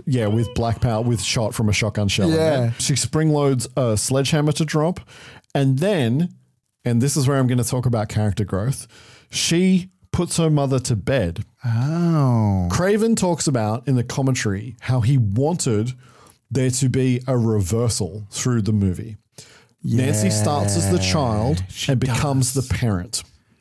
So she's always been a delicate child. She's always been so strong. Yeah. There is a direct line of growth. She tucks her mother into bed. Yeah. At the end of the movie. She takes responsibility. For the entire first half of the movie, her mother as the adult is trying to protect her child. Yeah. And what happens is that Nancy grows as a character to the point that she can protect herself. It's so subtle, but it comes through. Like you see it happen, but you don't think about it. Yes, Yeah. absolutely. It's fantastic. So her mother apologizes for not telling her, and she says the line to her, you face things. That's your nature. That's your gift. But sometimes you have to turn away too. Yeah. Yep. Ready to finally sleep. She sets an alarm, 2 alarms, one like a old school like cartoon alarm. Yeah. Like just a cartoon alarm. It's an alarm that they always show Alarm cartoons. clock, yeah. And she also has a fancy watch, a fancy like Casio computer watch that has an alarm, which Yeah. will be helpful for her. Apparently Wes Craven bought that for the production. It was like $250. And he had one of his own. And then she prays. And now I lay me down to sleep. I pray the Lord my soul to keep. And if I die before I wake, I pray the Lord my soul to take.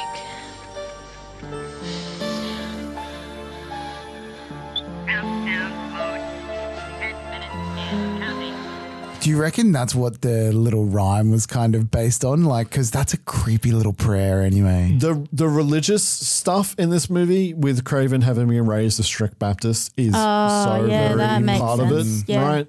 Yeah. He's an atheist, so she has 10 minutes to find him. As she falls asleep, we hear a repeat of the dialogue from earlier. What if they meet a monster in her dreams? Then what? They turn their back on her, take away its energy, and it disappears. What happens if they don't do that? Well, then I guess those people don't wake up to tell what happens. Studio note for sure. Yeah, okay. 100% studio note. We're It's going to not remind them of that necessary. thing that happened Yeah, not necessarily. so that they understand what's about to happen. Nancy, It's quite impressive that she set up all of those traps in 10 minutes. 20 minutes. Yeah, but no, she said, wake me up in 20 minutes. Oh, yeah, she does. 10 minutes. So 10 minutes to set up all of those. She's probably done a lot of pre-work. Yeah. She did a little pre-production for her traps. Just so you Makes know, sense, Ellie makes and I sense. were like, bullshit, she did all this in 20 minutes. Whatever. It's a movie. I was like, it would take 5 minutes just to empty all those shells. Nancy wakes up and goes to the cellar to get the glove out of the furnace, and it is gone. Because she is in a dream. Yeah. And Freddy's wearing it. She finds a door in the cellar that wasn't there before. Yeah. Sounds familiar, doesn't it? Mysterious. And enters into the boiler room. We hear Tina speaking again, and then we hear Glenn screaming. She goes deeper and deeper down into the boiler room, descending into hell, essentially. Yeah. Right? She calls out for him.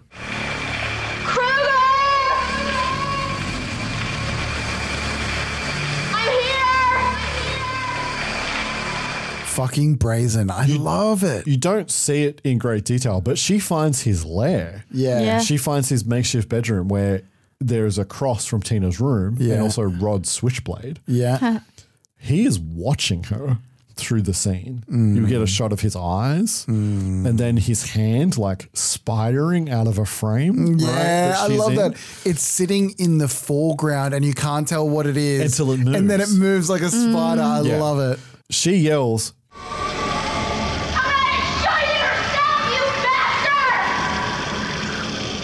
of course, he pops out at her. She runs and then dives off a staircase, like Yeah. a spiral staircase, and then she is falling from the roof of her house into the rose bush trellises that are out the front. She gets up, she's lost him again. She's got 10 seconds on her watch. He bursts out from underneath the rose trellises. She dives and tackles him.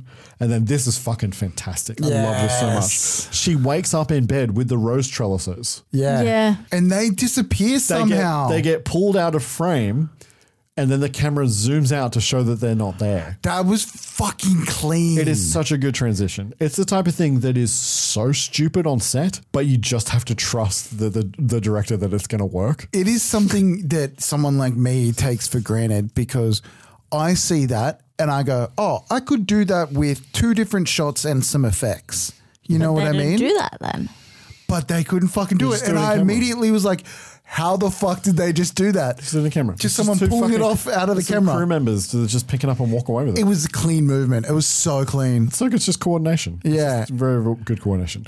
Nancy sits up and there's no sign of Freddy. She thinks that she's failed and that she is actually crazy.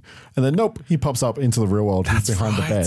She makes Fucking great. She makes him chase her Yeah. because she knows that he loves a chase.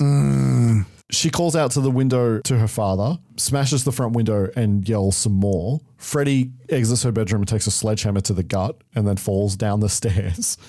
She taunts him. Yeah. And then leads him into the tripwire that blows the lamp. Oh, I love that. I She's fucking love it. smashing more windows, calling for her dad.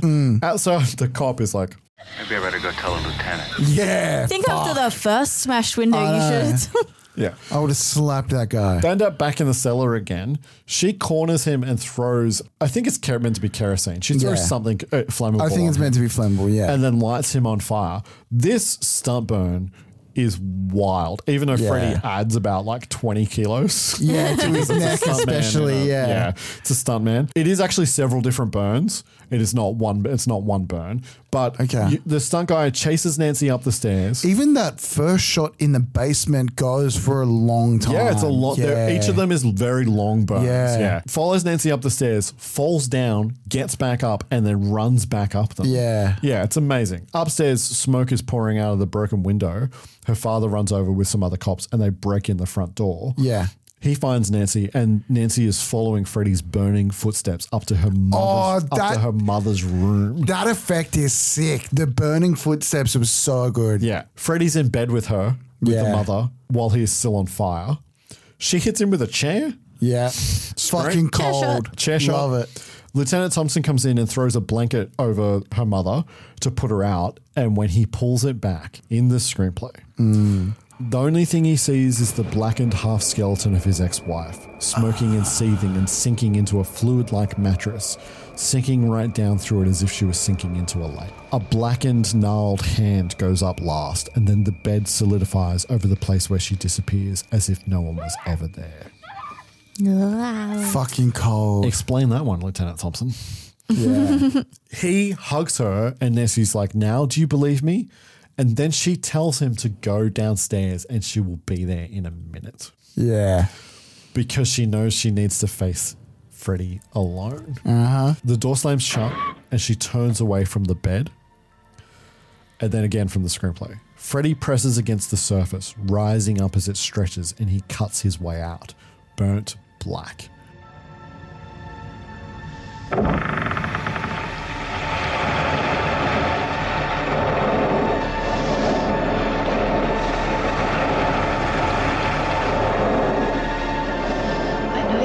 Freddy.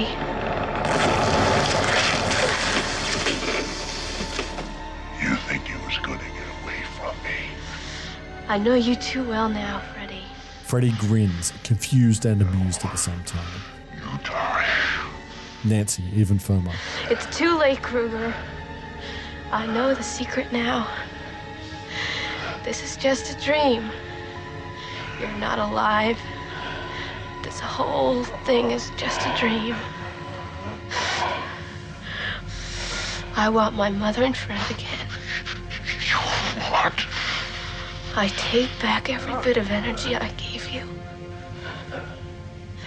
You're nothing. Music builds here and then shrieks as Kruger stabs down right through Nancy as if she were an optical illusion, losing his balance and falling down, down, down. And he's gone. She steps through the door, and then we hear birds, children playing, early morning sounds. It's bright. Her mother is there too. Yeah. It's a bright sunny day. You look a little peaked. Maybe I just slept heavy. You know what? I think I'm going to quit drinking. Yeah. I just don't feel like it anymore. Oh, okay. Before we get to the end, right? So the darkness of the scene before. First of all, the fucking line by Freddy coming out of the bed is so cold. I love that shit. That imagery. The back and forth with both of them is so good. And it's so dark. And then the contrast of the next scene where it's like, I'm going to quit drinking. You know what? I just feel like it these days. Yeah. It was so fucking funny. And I didn't know what was coming next. Right. So I was like, this is the best movie. I love how like everything's better now. Mm-hmm. Pulling up is Glenn, Rod, and Tina in Glenn's convertible. She gets in and the roof snaps shut. And the is roof. Red and green. Oh my God. I did not see this coming. Oh, that's great. That's fantastic. The car starts to lock itself. Nancy's mother just waves as they drive off on their own with Nancy screaming. All the kids screaming. We hear the rhyme. We see little girls skipping one last time, and Nancy's mum is pulled through the window of the front door. Oh, that's right.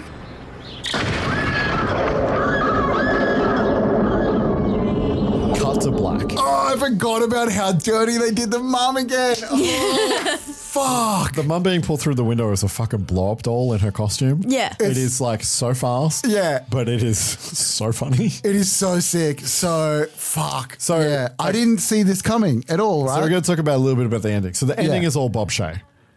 Ah. The ending is not Wes Craven. Original. What was the original? What was the original? Well, it plays out like a dream, but you don't know if it's a dream or if it's real. Yeah. It's more ambiguous. Wes says he thought that Bob wanted a hook for a sequel. Bob Shaye says he just wanted people to leave with a shock. He wanted to give people one last shock before they left the theater. Craven gave in out of gratitude to Bob for getting the movie made. Yeah. He just let Bob have his way. I also think that at that point he was so fucking tired that he just let Bob get what he wanted. I like the definitive loss. I love the definitive loss. I like it. I like it too. They did shoot a few variations. One with Freddy driving the car. That's what's in the script that I read. But apparently Wes hated that version. He was like, no, we're not doing that. One where Freddy was the car. Right, which is where the roof thing comes from. Yeah. And the truth of the matter is that they used parts from all of the different things to finally make it. And then over the credits, we hear Nightmare performed by 213.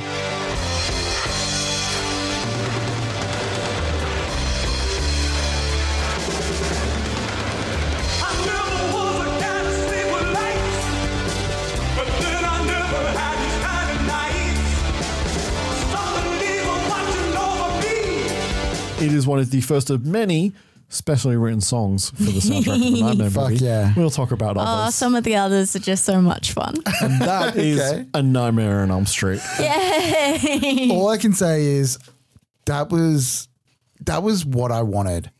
Yeah, good. That was what I fucking wanted. Glad. It was not a movie that was more than I expected, less than I expected. It hit exactly what I wanted from Nightmare on Elm Street. An appropriate age to have seen A Nightmare on Elm Street. Oh, I reckon. It is rated R in Australia, R18. It's still rated R18 in Australia. 5.5 months, too young, Yeah. according to our son. Give it to 6. I reckon you could watch this as like a 7 or 8 year old and be fine. Horror is You're something gonna that get you're the problem introduced is to a that, lot younger. that young, it's likely to give you nightmares and then be a problem. Yeah. I think that's okay sometimes. Well, not But if it yeah, becomes okay. like, and then be a problem. Like, not just I had Right. a nightmare, but like now I'm afraid to sleep because of this movie. Like, it could be a real problem Especially at that like age. a 7 or 8 year old who understands how dreams work and also that you can die. And then those two things get combined. I think that's probably a bit. So I think Let's say preteens then. Yeah, I'm thinking like 12, Preteens. 13, Yeah, okay. when you're a little bit older and less likely to have it ruin your entire childhood. That's so true. I was probably like 18 when I saw this for the first time. Yeah. For the reasons that we talked about earlier. Yeah. Would you watch this movie again if you're in free will? Wait, I have a 100%. follow-up question. Yeah, sorry. Sure. At what age will you be introducing this movie to your son? Oh, that's a good question. Well, he's already seen part of it once. I mean, I don't know. Legitimately I mean, not. sit him down to watch it. Yeah. I would. When you're watching it with your parents as well, it's a little safer. Yeah. Yeah, it depends on. I guess it would depend on how he's already reacted to Yeah. horror. But I would say from as early as like 9 or 10, if he was like not freaked out by horror, and then, but if he was freaked out by horror, I would hold off until he was like maybe like 12 or 13. There you go. Is that And also- acceptable parenting for you? Yeah. I mean, it is rated R18 for adults only, but fuck that noise. When you Freddie think and we'll be about there. it as well, like kids that are coming up these days have a different shorthand for horror and effects. So when they look at older things, they're not as scared of it like I was watching. Yeah, but my kid's going to grow up watching practical. True. Yeah. Anyway. Practical everything. That's why it's different to the what age do you think is appropriate? It's no, but legitimately us. with our actual child, what do you think you're going to We do? have one of those. Well, would you watch this movie again if you're in free will? Of course. Yeah, 100%. This is a breeze. You breeze through this. This is fun. It's such a good watch. A rating for A Nightmare on Elm Street. The way that we rate movies is on a 5-star scale, with 1 being I hated this movie, 2 being I did not like this movie, 2.5 being I liked parts of this movie, it was fine, 3 being I like this movie, 4 being I love this movie, and 5 being this is one of my favorite movies of all time. Brody should definitely go first. This is a difficult one for me. This is second week in a row, I think, that I am torn between a 4 and a 5. And I think just because horror is not my... but it's so much more fun than your typical horror. This is 4.5. This is a very, Break it very even. high, almost 5, 4.5. There we This go. is higher than my last 4.5. If that makes Look, sense. Kira's keeping a record of the rating. I know, We she haven't does done that. that. We That's haven't so done that for good. like 7 months. It's okay. I've Welcome got back. it. In the context of this podcast, it is a 5. Yeah. The context 100%. outside of this podcast? Well, it's not one of my favorite movies of all time. I have my favorite movies of all time. There's about 5 or 6 of them, and this isn't one of them. Yeah, you're a little bit more But in the discerning. in the context You're of so this, good. I could never have an actual list. I have an actual list. That's wild. And this isn't technically on it, but it is probably one of my favorite. This and Scream are my favorite It's horror sitting on the movies. edge So- of that list. Yeah. So in terms of horror movies, and like I said, in the context of this podcast, it will be one of my favorites that we will cover. So Nah.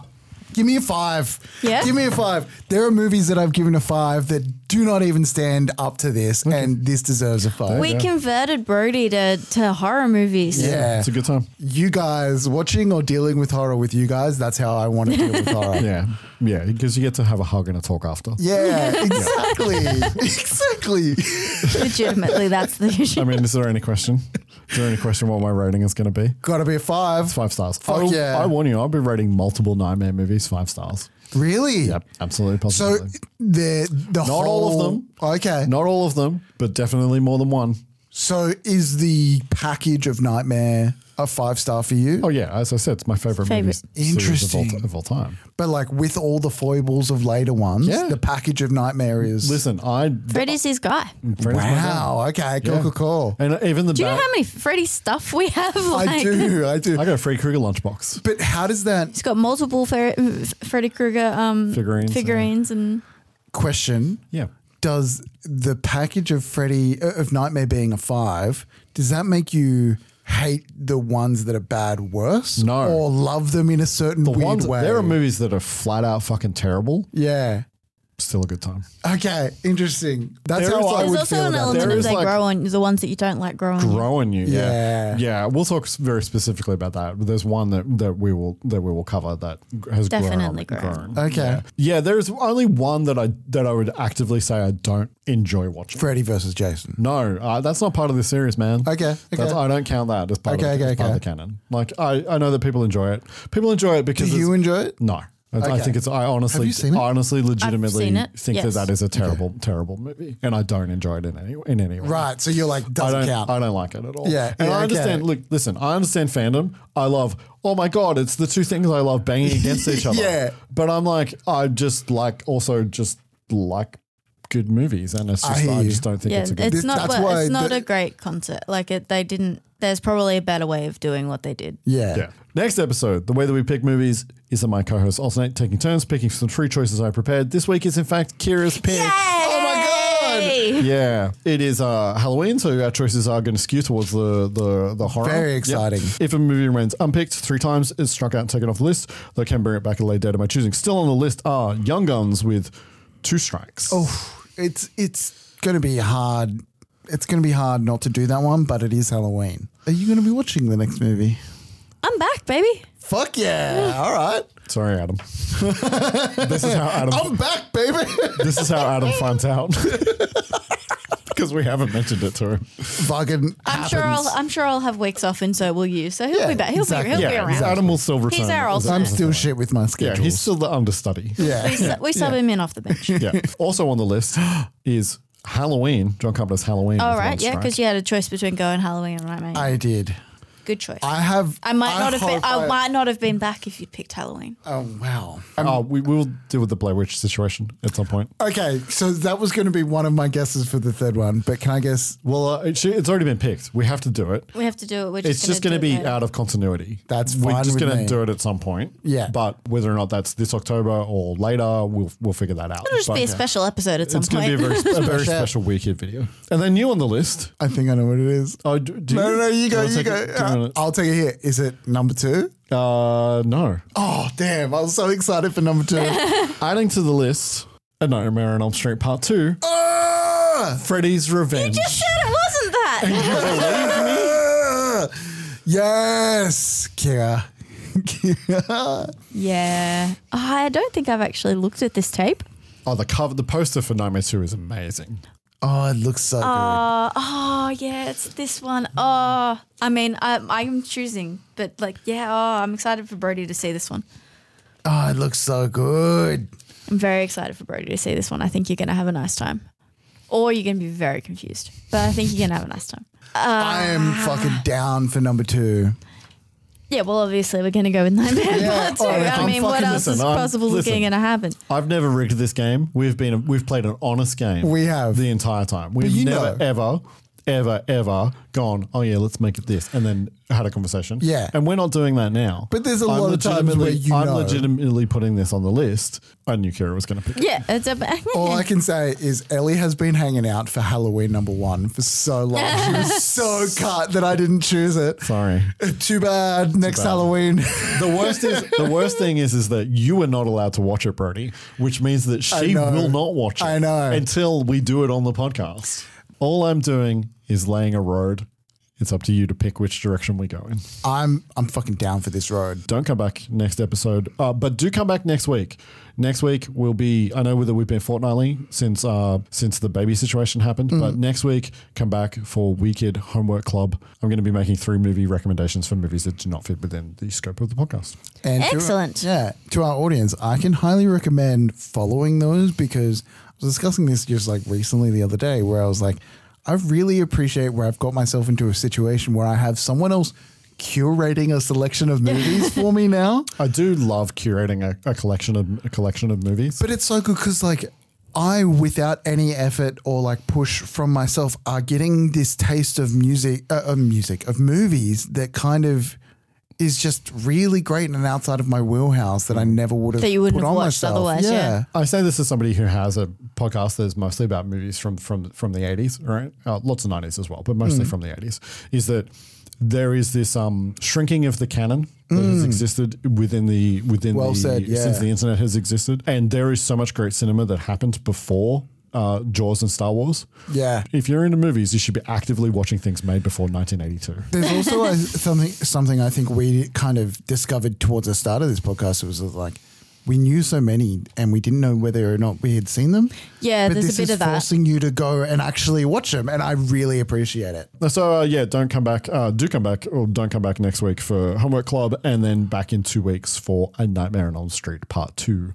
Freddy's Revenge. Please leave us a review on Apple Podcasts or any other podcast app that allows you to leave reviews so that Brody has to tell us more things. Yeah. Follow us at Weird Kid Video. We don't really do X anymore, but we do still have Twitter and LinkedIn. What? Yeah, we do still have Twitter and Letterboxd. So feel free to follow us there. We're also still on TikTok, but we keep on getting flagged for inappropriate content, and then I have to appeal our videos because people don't understand that just because you see a piece of a sex scene from a movie trailer that I'm not trying to sell sexual services. Oh, no. So that's a good time. I didn't know about that. Yes. It's happened a few times. So follow us on Instagram at Weird Kid Video. And all the things. And 1, 2, Freddy's coming for you. Scene. I'm back.